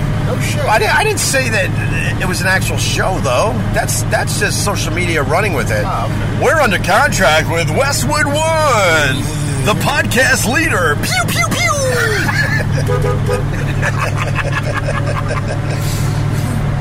Jimmy's Barbecue. Yeah, right on, man. He writes, nice meeting you guys last night. I hung out with Jimmy's Barbecue, dude. Awesome fucking dude, man. Yeah, he was very, very cool. He tried to drink with the kid. Yeah? He couldn't keep up? Well, he did great. I mean, we went till like 1 in the morning, and then he petered out a little bit. But we were drinking hard stuff. We were drinking Manhattans and Negronis. And, he must have done 3 or 4 shots with me at the bar when I was an agent. Right. So how's the Christmas tree? What? How's your Royal Pine? This one's out of gas. Yeah, I would assume that one's out of gas. Yeah. It's good out here, though. All right, okay, I'm going to bring it back up to speed. Oh boy. Watch even the needle struggles. Why is your speedometer needle even struggling? You see it shaking back and forth as it's attempting to get up to speed? You ever talk to an old person? They got a little shake-a-poo? Yeah, man. Shake-a-poo. That car is garbage. How dare you, sir? That car's garbage. Your mother's garbage. Whoa! Hey! Whoa! Sorry about that. Quick cut in as Opie reprimands Carl for actually calling his mother garbage. And as a former cast member who spent over 10 years with Disney and going to the parks, quick tips. Fast pass and reserve places to eat early as possible. Head to the Magic Kingdom and sign up for Splash Mountain the moment you're there. And don't forget to go to the Hall of Presidents, if only to get a few laughs at that creepy Trump animatronic monster. I heard it's authentic hair. And of course, bring your Minnie Mouse recording gear with you, and let's get an ep or two out of it. And before you head to Orlando, watch the flick Escape from Tomorrow. Brilliant satire, and it was produced a lot like this podcast, guerrilla style. And by the way, we excuse Opie for acting as if dating a Puerto Rican girl is the equivalent of Captain Kirk banging a green alien on that Star Trek episode. That hood ornament would tear a hit-and-run victim up. Oh, yeah. Yeah, it would. Oh, it would Sparta them up real good. Do you have piss bottles on the floor? Who's asking? Somebody? Any bottle's a piss bottle, first of all. Well, this guy's mad. Not everyone on Nantucket is a Chad. That's a guy that just listened to the latest episode. Nice. There you go. Listen, I like Chads. I want to be a Chad. Yeah, you would love that life. Right? Yeah. I could live in Nantucket indefinitely. I would get a powdered wig and everything. Would you? Bring it back 1776 style.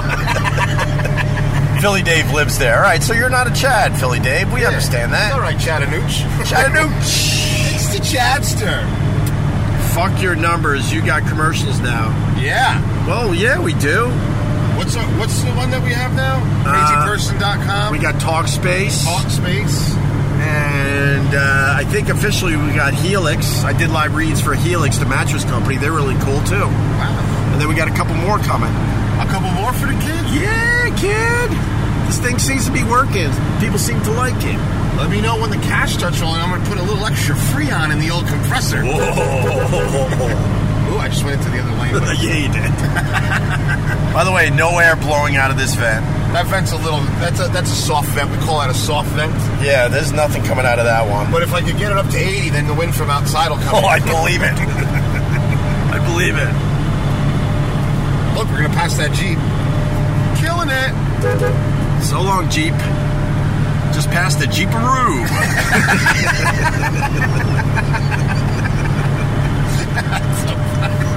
It's so stupid. It's really stupid. Yeah, I know you guys are here to support. I appreciate that a lot. More and more people are supporting on the old social media. There's an AT&T tree. Oh, Jesus. They put leaves on it like, okay, that's a tree. Yeah, no problem. Yeah, that doesn't look fake at all. Yeah, that's not a cancer shooter or anything. Did you check on your agent? I might have killed that dude. This guy goes, wait, how are you guys going? Everyone's passing you up. Trust me.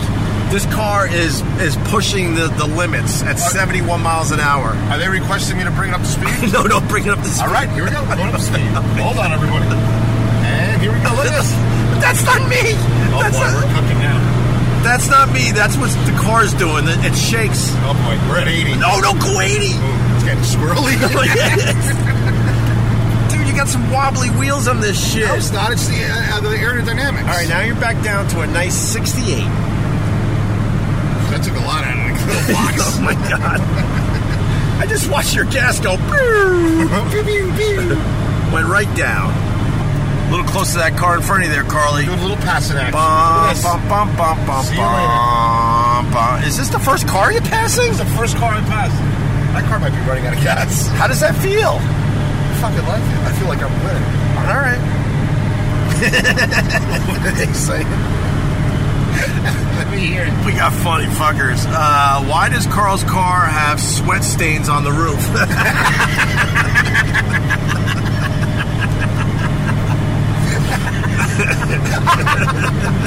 Don't let that dude! Holy shit, we almost hit that. Bro.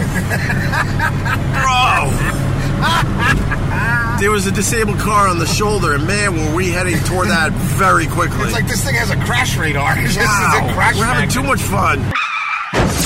Wow, close call for the boys. Let's jump out of this vibe while I remind you to check out the episode description so you can support our great sponsors. Let's go pee or something, brah. Let's do a pisseroonie. All right, we're going to go let out some urine. We got people coming. We got a Civic coming in hot. Wow, that is hot.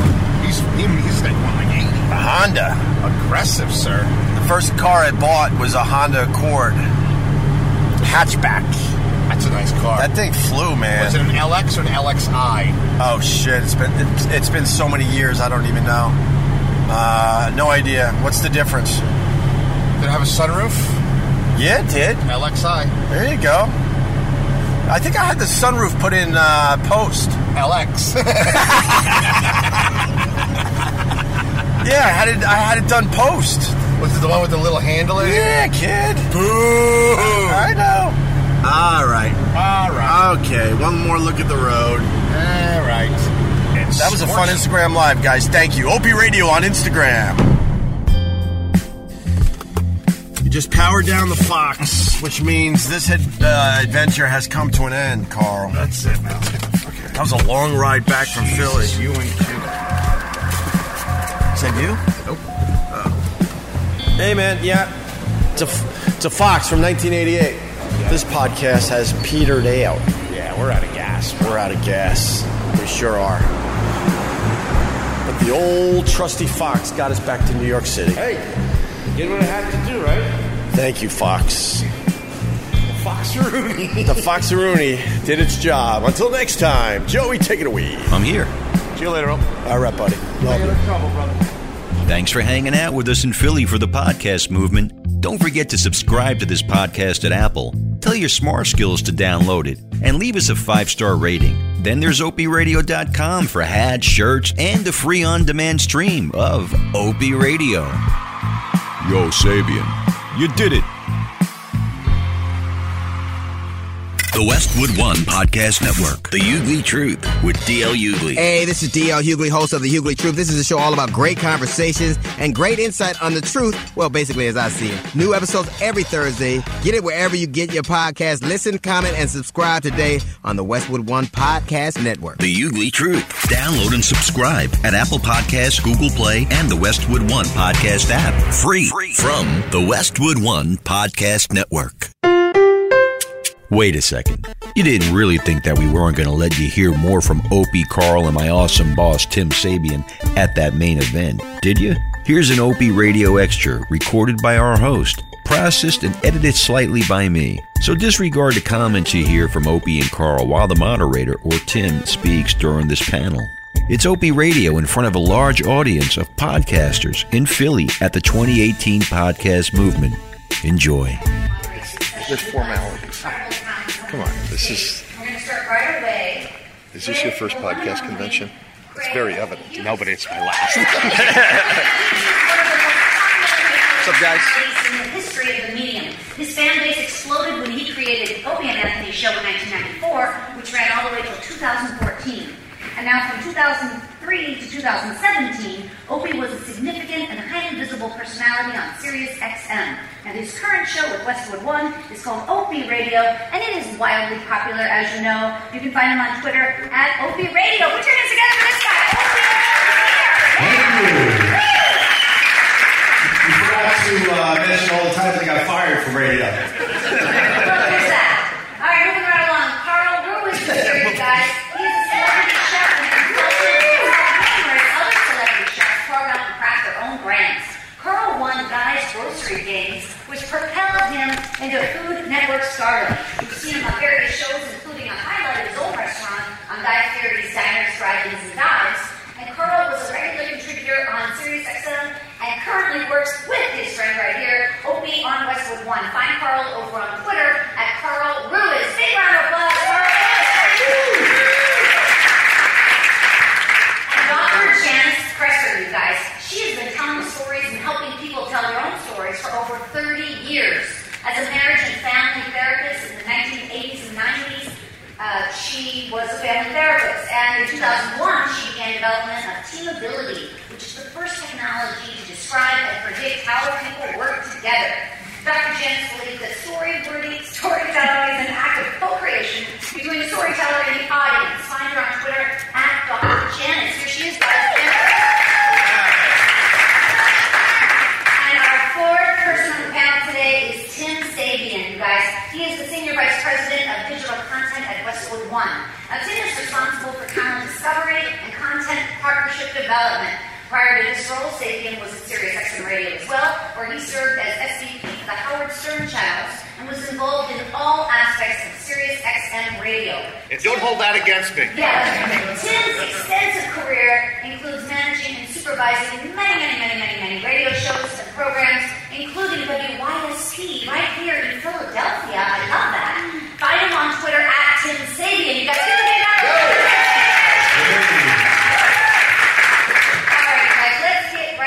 Opie. Yes. What have you learned from storytelling, from telling them and also hearing them? Like, what have you learned? Absolutely nothing. Excellent. What have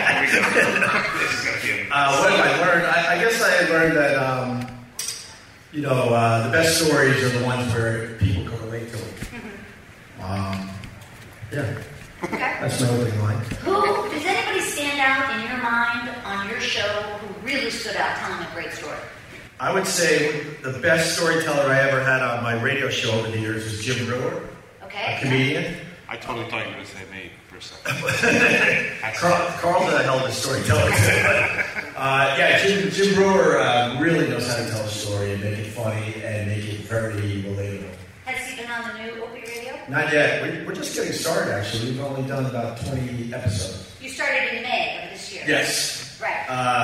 As far as my podcasting goes, been a radio guy for like 30 years. Yeah. And I'm learning how to take all that experience in radio and move it into the podcast space. And it's been a lot of fun so far.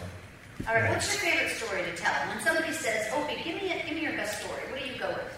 I like telling family stories.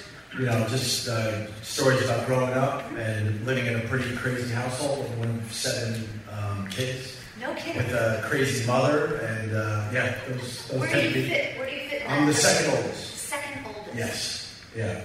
So. Are your brothers and sisters fans of Opie Radio? Yeah, they better be. I pay all their bills. All right, Carl, same question. What have you learned over the years from not only telling stories, but hearing stories? Well, as a chef, recipes are stories for us, right? So for me, to teach people how to cook properly in my restaurants or whatever, I have to tell them the why, the how, where it came from. So I've been telling stories, food related. If people don't fall in love with the recipe, they're not going to do it right. So, that's the way that I tell stories. I kind of break them down and make you love what I love, and then we're good. Is there anybody you can't teach to cook? Most people. Yeah. Most people, because they're scared to love things. They really are. Most people are scared to really invest in something 100% to make it great. And going with Carl's point, you need to have some passion behind your storytelling. And then that gets the listener very involved. So it has to mean something to the person. Of course. Right. Like, why are you telling us this? A bad storyteller doesn't have a passion behind it, which goes to what he's talking about. Because Carl's a chef and loves cooking and preparing food, and drinking. And drinking, and it comes across as a final product. Right. So just to the two of you that I've already talked to, let me ask you: when somebody's coming on your show, do you give them guidelines? Do you tell them, "I want to hear your story"? What do you tell your guests? I think it depends if Opie wants to abuse them or wants to actually be friends with them. I mean, there's different guests. There's sometimes they're the joke, and sometimes they're part of the joke. I got to explain that though. Take your time. When you're in the broadcast media, there's people that come in and they just want to sell their latest movie, their latest book, what have you, and they have no interest in helping make the show better. Right. And I never had tolerance for that. And then you get people that come in and they understand they're in a pretty cool, open environment with no real rules. I don't tell them what they can and can't say, and those tend to be the best guests for my radio show and now my podcast. So here's a question, Opie. Have you ever recorded with someone and they just didn't perform the way you wanted them to, and you did not? Paris Hilton.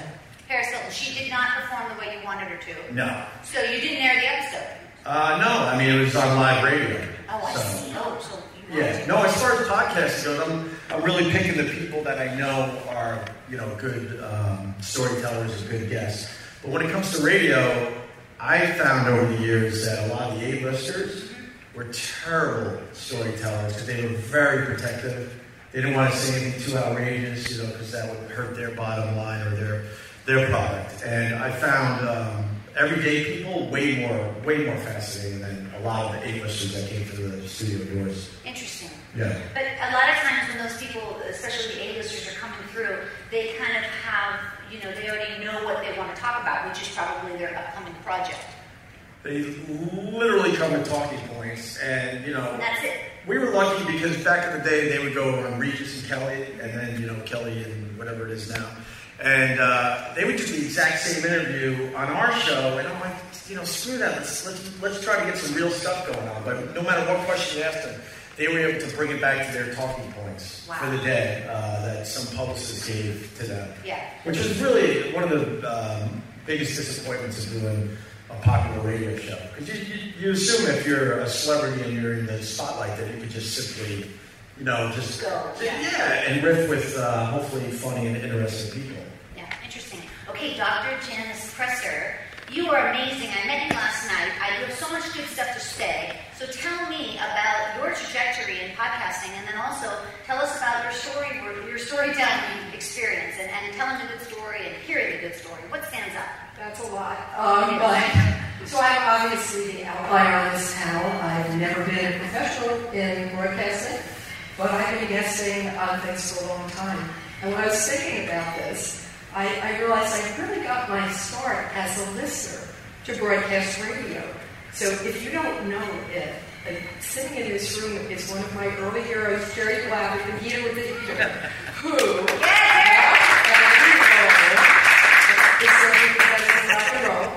who would tell stories, play this music, and in my teenage head, boy did I make up hot stories. And so when that's how you learn to be a storyteller. And when I get on your show, we're going to talk about a new movement. What's that? Meat Too. I like Meat that. Too. Do you like that? He's all about the meat. I've heard it. Look at this. I am. Look at this Twitter page. If that does not excite you, then you don't like it. You're dead inside to hate America. You don't like All right, Tim Sabian, your career, sir, is just unbelievable. You have done it all. You have seen it all. Just an amazing wealth of stories that you've heard.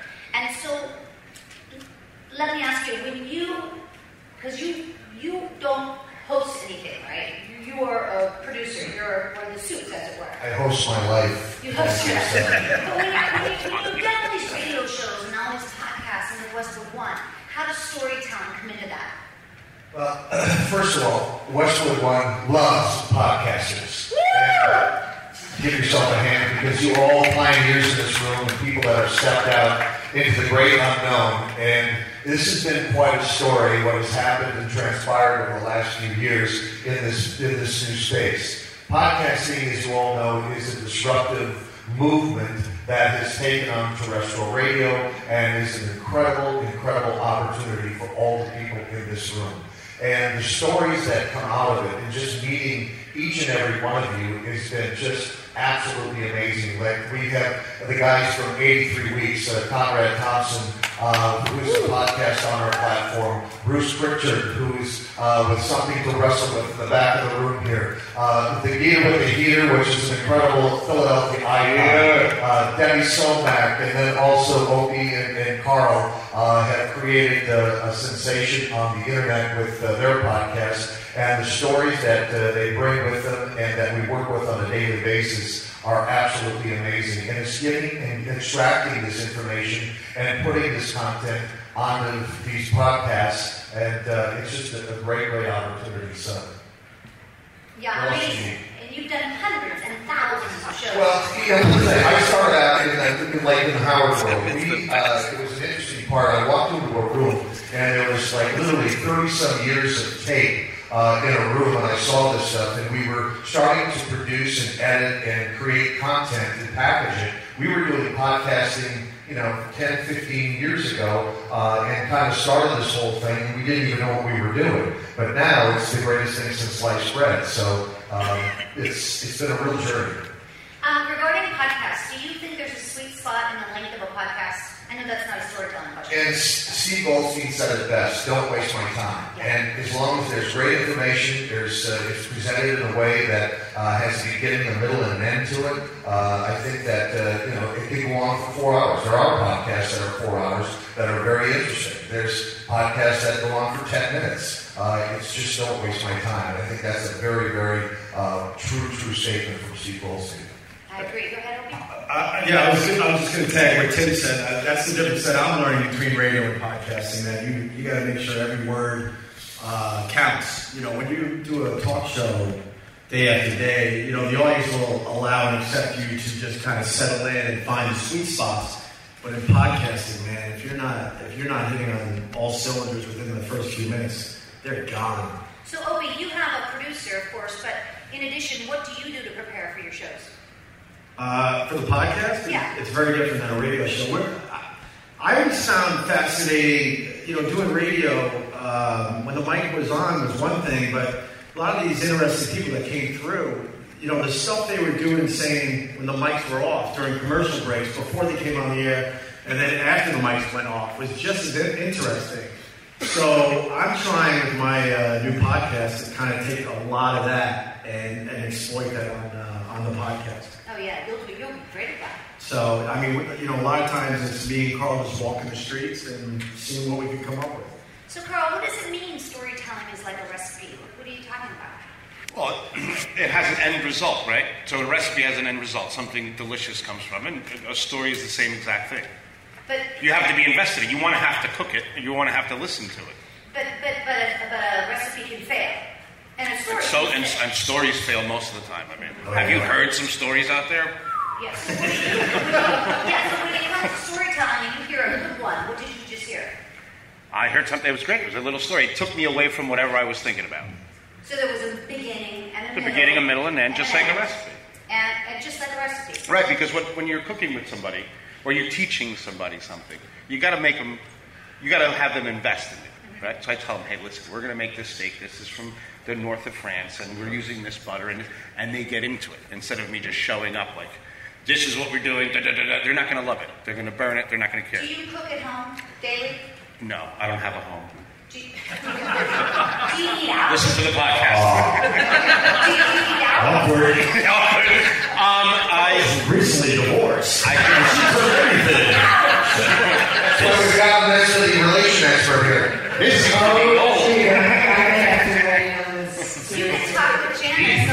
These are my cousin's sneakers.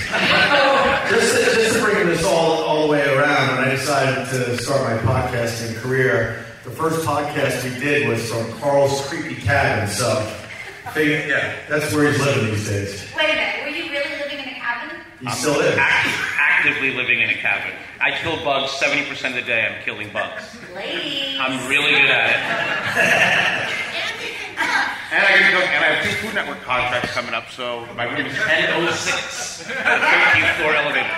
Okay. This is really moving along here. Yeah. But to her point, going back to what I said earlier, the difference between radio and podcasting I found very fascinating. And the things I'm learning about podcasting that's kind of important is to be a fly on the wall. The listeners really want to be a fly on the wall. You have to be more intimate and relatable. I agree with Opie. When you do TV, and I run into someone that knows me from TV, they just know like a little bite. Like they'll say, "Oh, that time you screamed broccoli." What the hell does that even mean? And then regular radio, they kind of know you, but podcasting is the most intimate thing. I've had people come and give me hugs and talk to me it's almost like they knew me, or they were like family almost. It was striking to me coming from other medias. To know people they listened so well. Why do you think that is, Tim? It's a good point. I remember when I was a kid, I would lay in bed at night and I would string antennas on the top of the roof and listen to like KWAY out of Little Rock, Arkansas, or WLS out of Chicago, lived in Minneapolis, or the Wolfman Jack Show. And I felt an affiliation and an association with these people because it was late at night, it was one-on-one, and it was very, very unique in a listening experience. And now with podcasting, it's similar to the same type of vibe that it was when I was a kid growing up and getting acclimated to radio. I see podcasters, first of all, you're pulling this content into your life because you feel some affiliation with it, you feel some kind of connection to it, and so that's part number one. Number two is that the people like Carl and Opie, when I listen to their shows, or I listen to 83 Weeks, or I listen to other podcasts on our platform, I feel some kind of connection there. I feel like I'm in the crowd with them. And that's why when we talk to our podcasters, we ask them, what associations do you have with advertisers? What, products do you use on a daily basis? Because we don't want them to sell or to talk about products that they don't feel in their heart is right for them or right for their audience. And that's the connection, the power of being authentic and real and honest that podcast brings to consumers today. But also, I feel like, to the point that they feel so close to you, it's because I feel like people are listening to podcasts in very intimate ways. They're laying in bed at night, or they're running, or they're hiking, or they're whatever they're doing. Go ahead. I'm sorry. Yeah, well, the technology is such that, you can hear every single word of the podcast, you pause the thing. And to answer this question, I think it comes down simply to the fact that people choose you. When you're part of a big radio show, people don't necessarily choose you. Sometimes it's just background noise. They kind of know who you are, but then you meet them and they're like, "I'm a huge fan," and you ask them, what bit they liked, and they don't even have an answer for that. But when we run into our listeners from the podcast world, which, like I said, once again, we're really new to, right? These people know every single word, and they're picking up on everything, and they're kind of really digesting these episodes very, very slowly, and they're saving them, which it's such a different world to me. The other thing, somebody mentioned this to me today, which I really thought was a great observation. It's an ING kind of compatible platform. Biking, hiking, walking. So it's a companion piece. And really, podcasting has become a companionship with the consumer, between performer and consumer. And it's a much tighter bond than anything that I've seen, like radio, terrestrial radio, or television shows, so forth. How do you get out of your guest a story rather than their life story? In other words, who can encapsulate their whole life in 20 minutes or 40 minutes? One thing that I found is that these guys don't do interviews, they do conversations. And I think there's a big difference between sitting down and when they were on a terrestrial radio show, they brought in a guest, they did an interview, where these are more conversations. They're more intimate, they're more direct. There's some vibe about it, about them being in the environment that they're in when they do capture these performances, that they're just performed differently than they were when they were on terrestrial radio. Okay. Well, you got to make people comfortable. Whether it's the atmosphere they're in. Sometimes it's as simple as asking them, how's your day going? Right. And it throws them off guard a little bit. You're not hitting them with that first heavy question. It's like, hey man, how's it going? How's your summer going? And they tend to take a deep breath and relax and settle in, and then you just like Tim said, you try to have a conversation. But when I prepare for, I don't want to call it an interview, talking to somebody, I just have a few basic bullet points, and then in my mind I'm like, okay, I want to hit these 4 or 5 bullet points, and whatever else happens in there will be just bonus. And if you don't understand how they respond to you, then the odds are that the audience at home didn't either. So let's just edit the hell out of it. I see.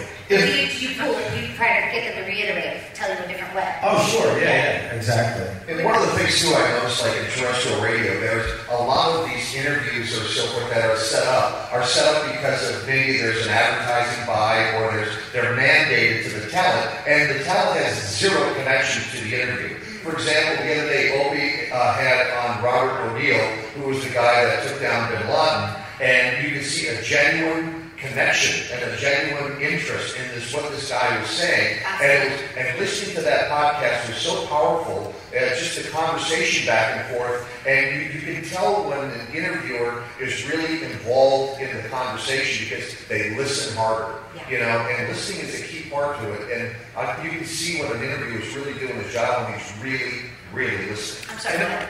And no one that was good. No what's fun about that one? The first 20 minutes we didn't even talk about Osama bin Laden and the mission. Yeah. This guy's summer, it was about fruity drinks, all this other stuff. And then I wish you would have got to it a little faster. And then in my mind, I'm like, wow, I already got 15, 20 minutes of good stuff, and now we're finally going to go into the actual story of him taking down Osama bin Laden. But I knew in that circumstance that the pressure was on because he's told the story so many times. So you also try. I mean, you don't accomplish it every time, but you try to get a different version of the story or something different out of these guests, knowing that they're doing everyone else's podcast or everyone else's radio show. Do you listen to your guests ahead of time? Like, for instance, that story. No. Did you ever hear him tell that story before? Well, he told it on my radio show. So now for the podcast audience, I'm making believe I never heard the story before. Okay, I see, right. Yeah. And you probably have even better questions. Yeah, I hope so. In all honesty, Opie prepares. He's a natural talent. I mean, I've done a lot of interviews with other media and stuff. Opie's, he's one of the best. I mean, it looks effortless, but when I try to do it, it's a complete Jaws of Life car accident. When I try to do it, he does. I'd rather just make fun of people on the sidelines. It's easier. You're good at it. No accountability. What I try to do is I prepare a lot, but then when I can throw all that away and just have a conversation with somebody, that's when I get off. But he knows how to have a conversation. Right. Like if I have a conversation with someone, it'll just ramble on like a flood, not like a river. It'll just go everywhere. It wouldn't make any sense. Opie knows how to bring the story back. He knows how to reel in the But when guest. you're cooking with somebody, you have a beginning and a middle Right. and an end. Yeah, but we're not making steaks with these people. Like, we're talking with him, and that's what he's just a natural talent. It's impressive to be part of it. You love him. Well, I mean, sometimes he's a little difficult. Sometimes he's not bad. He's a good kid. Hey, listen, we can talk all day. I'm going to throw it out to you guys if you have any questions for this fabulous panel. Let's do that. Okay, go ahead, sir. Here comes a guy with a microphone. Hang on. Oh, that's going to take a while. Yeah. Fred Jacobs. Fred Jacobs. Fred didn't think it through. Here he comes. Here comes the mic.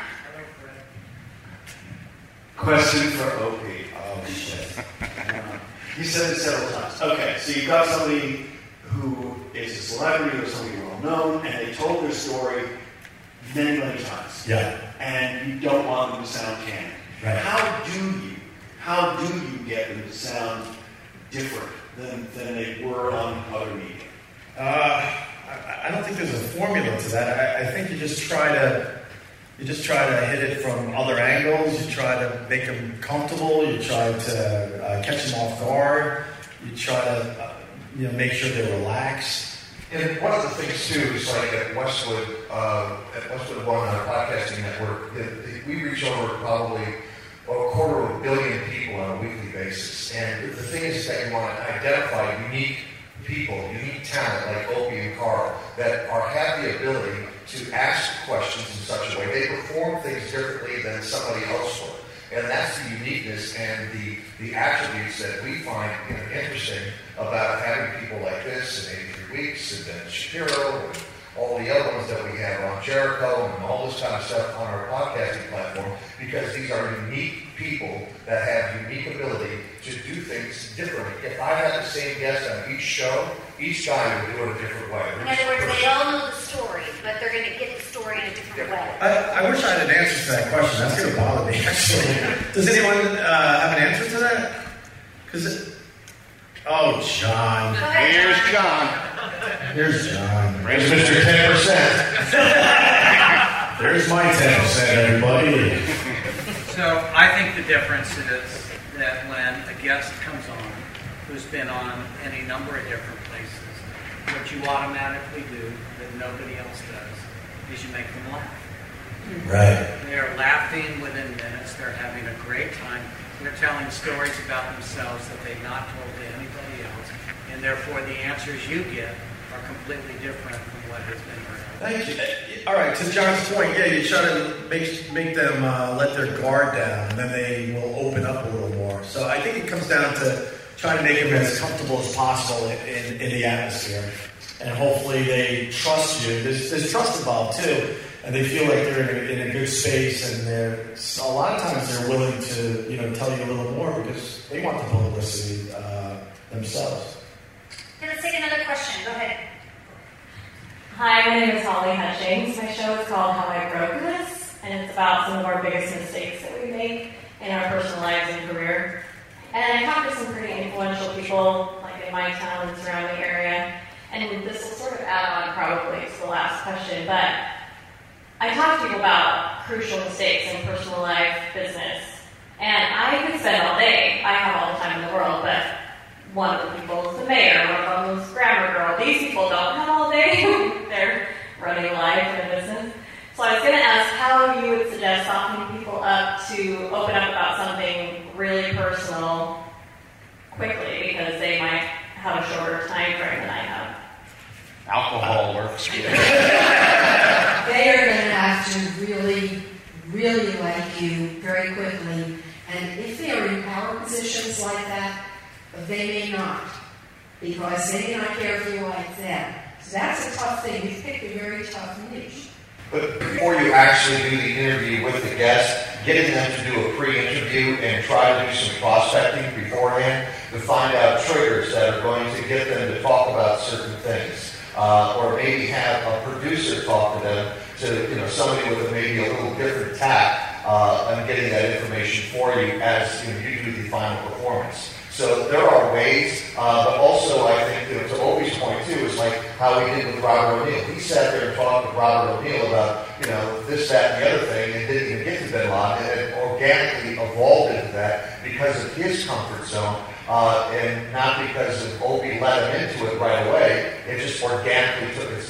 You got to read the room. And I think that there are tools that you can apply that will help you get the results that you need. And it's one of those is doing a pre-interview. The next one is maybe having a producer do it for you and doing the pre-interview. Maybe it's you warming up to them. And as Carl points out, alcohol always works every time. I hate to say this, but I think that's almost impossible if you're looking for that quickly. Because it depends on how long your show is. If your show is only 25 minutes. Well, it's also human nature. We're all very, very guarded, and it takes a while. It takes a lot for you to open up. It goes back to that trust thing. But to get there quickly, I honestly don't know how you do that. I mean, the best stuff I've gotten over the years is after talking to a guy for like an hour and a half, and then finally the last 5 minutes is all the juicy stuff because they finally feel comfortable enough and to trust you, and they obviously want to tell you this deep, dark story or whatever. But it just takes a long time to get there. I don't think you can do it quickly. Yeah. Okay, guys, we only have time, unfortunately, for one more question. Go ahead. Hi, I'm Paulie. I have a question for you. How do you go from radio to podcasting doing interviews? Because you're kind of stuck when you're telling a story on a podcast. Whereas radio, if a listener calls up and tells you, this sucks, you go to bail on it. How are you confident in your story when you're letting it go? That person just tweets now that you suck. It's actually faster and it's more effective. It comes down to the editing. I mean, I edit my podcast. We try not to edit a lot because we want it to sound as natural as possible. But, you know, the beauty of podcasting, you know, you record your podcast and you got, depending on what your schedule is, in our case, we have up to a week sometimes before this thing goes out. And we edit it in such a way that it sounds still like a natural conversation. So you're able to get all that crap out of there. One thing that I learned from Opie was when we did our first podcast, he said to me, I'm going to make this thing smoke. Where I come from, that's a whole other animal, right? So I'm like, what does that mean? But he literally meticulously goes through it and speeds it up just a little bit, and it changes everything. And it blew my mind. Even though I was part of the podcast, I mean, I did have a couple drinks, so I forgot. It was a little foggy, but at the end, it was like a completely different conversation. And speed plays a part of it. And it's an editing thing that I've seen it. And Joey from Westwood, I mean, Westwood One's a great company. I mean, the support is fantastic. But yeah, I got a great producer that really helps me out. They're good people. We go back and forth in the post-production. And to Carl's point, you know, I edit on spaces and all sorts of stuff. But you got to make sure it still sounds natural because, you know, the podcast listeners are learning that too, man. They're like, oh, this is edited, or this is not in your head. You know, yeah, they're really, really smart. So you got to be smarter than them when it comes to the editing process. There's a higher percentage of nerds listening to podcasts than regular stuff. I have a lot of nerd friends now. Okay, Janice, if you're trying to do this yourself, just ask yourself the question. Do you have enough people who love you enough to listen to it and then tell you the truth and not shoot it? Just, you know, privately. And sometimes you just have to jump something and start all over again because editing is not going to fix it. You know, then if you grow up and you get great professional editing, you have to do it. And be smart enough to just throw the whole thing in the garbage. You know, I mean, we all like to hear ourselves talk, so sometimes you're like, oh man, this is, I think this, you know.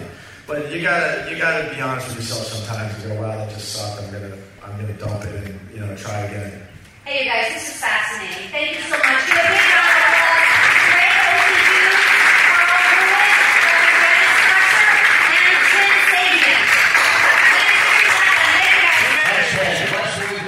The Westwood One Podcast Network.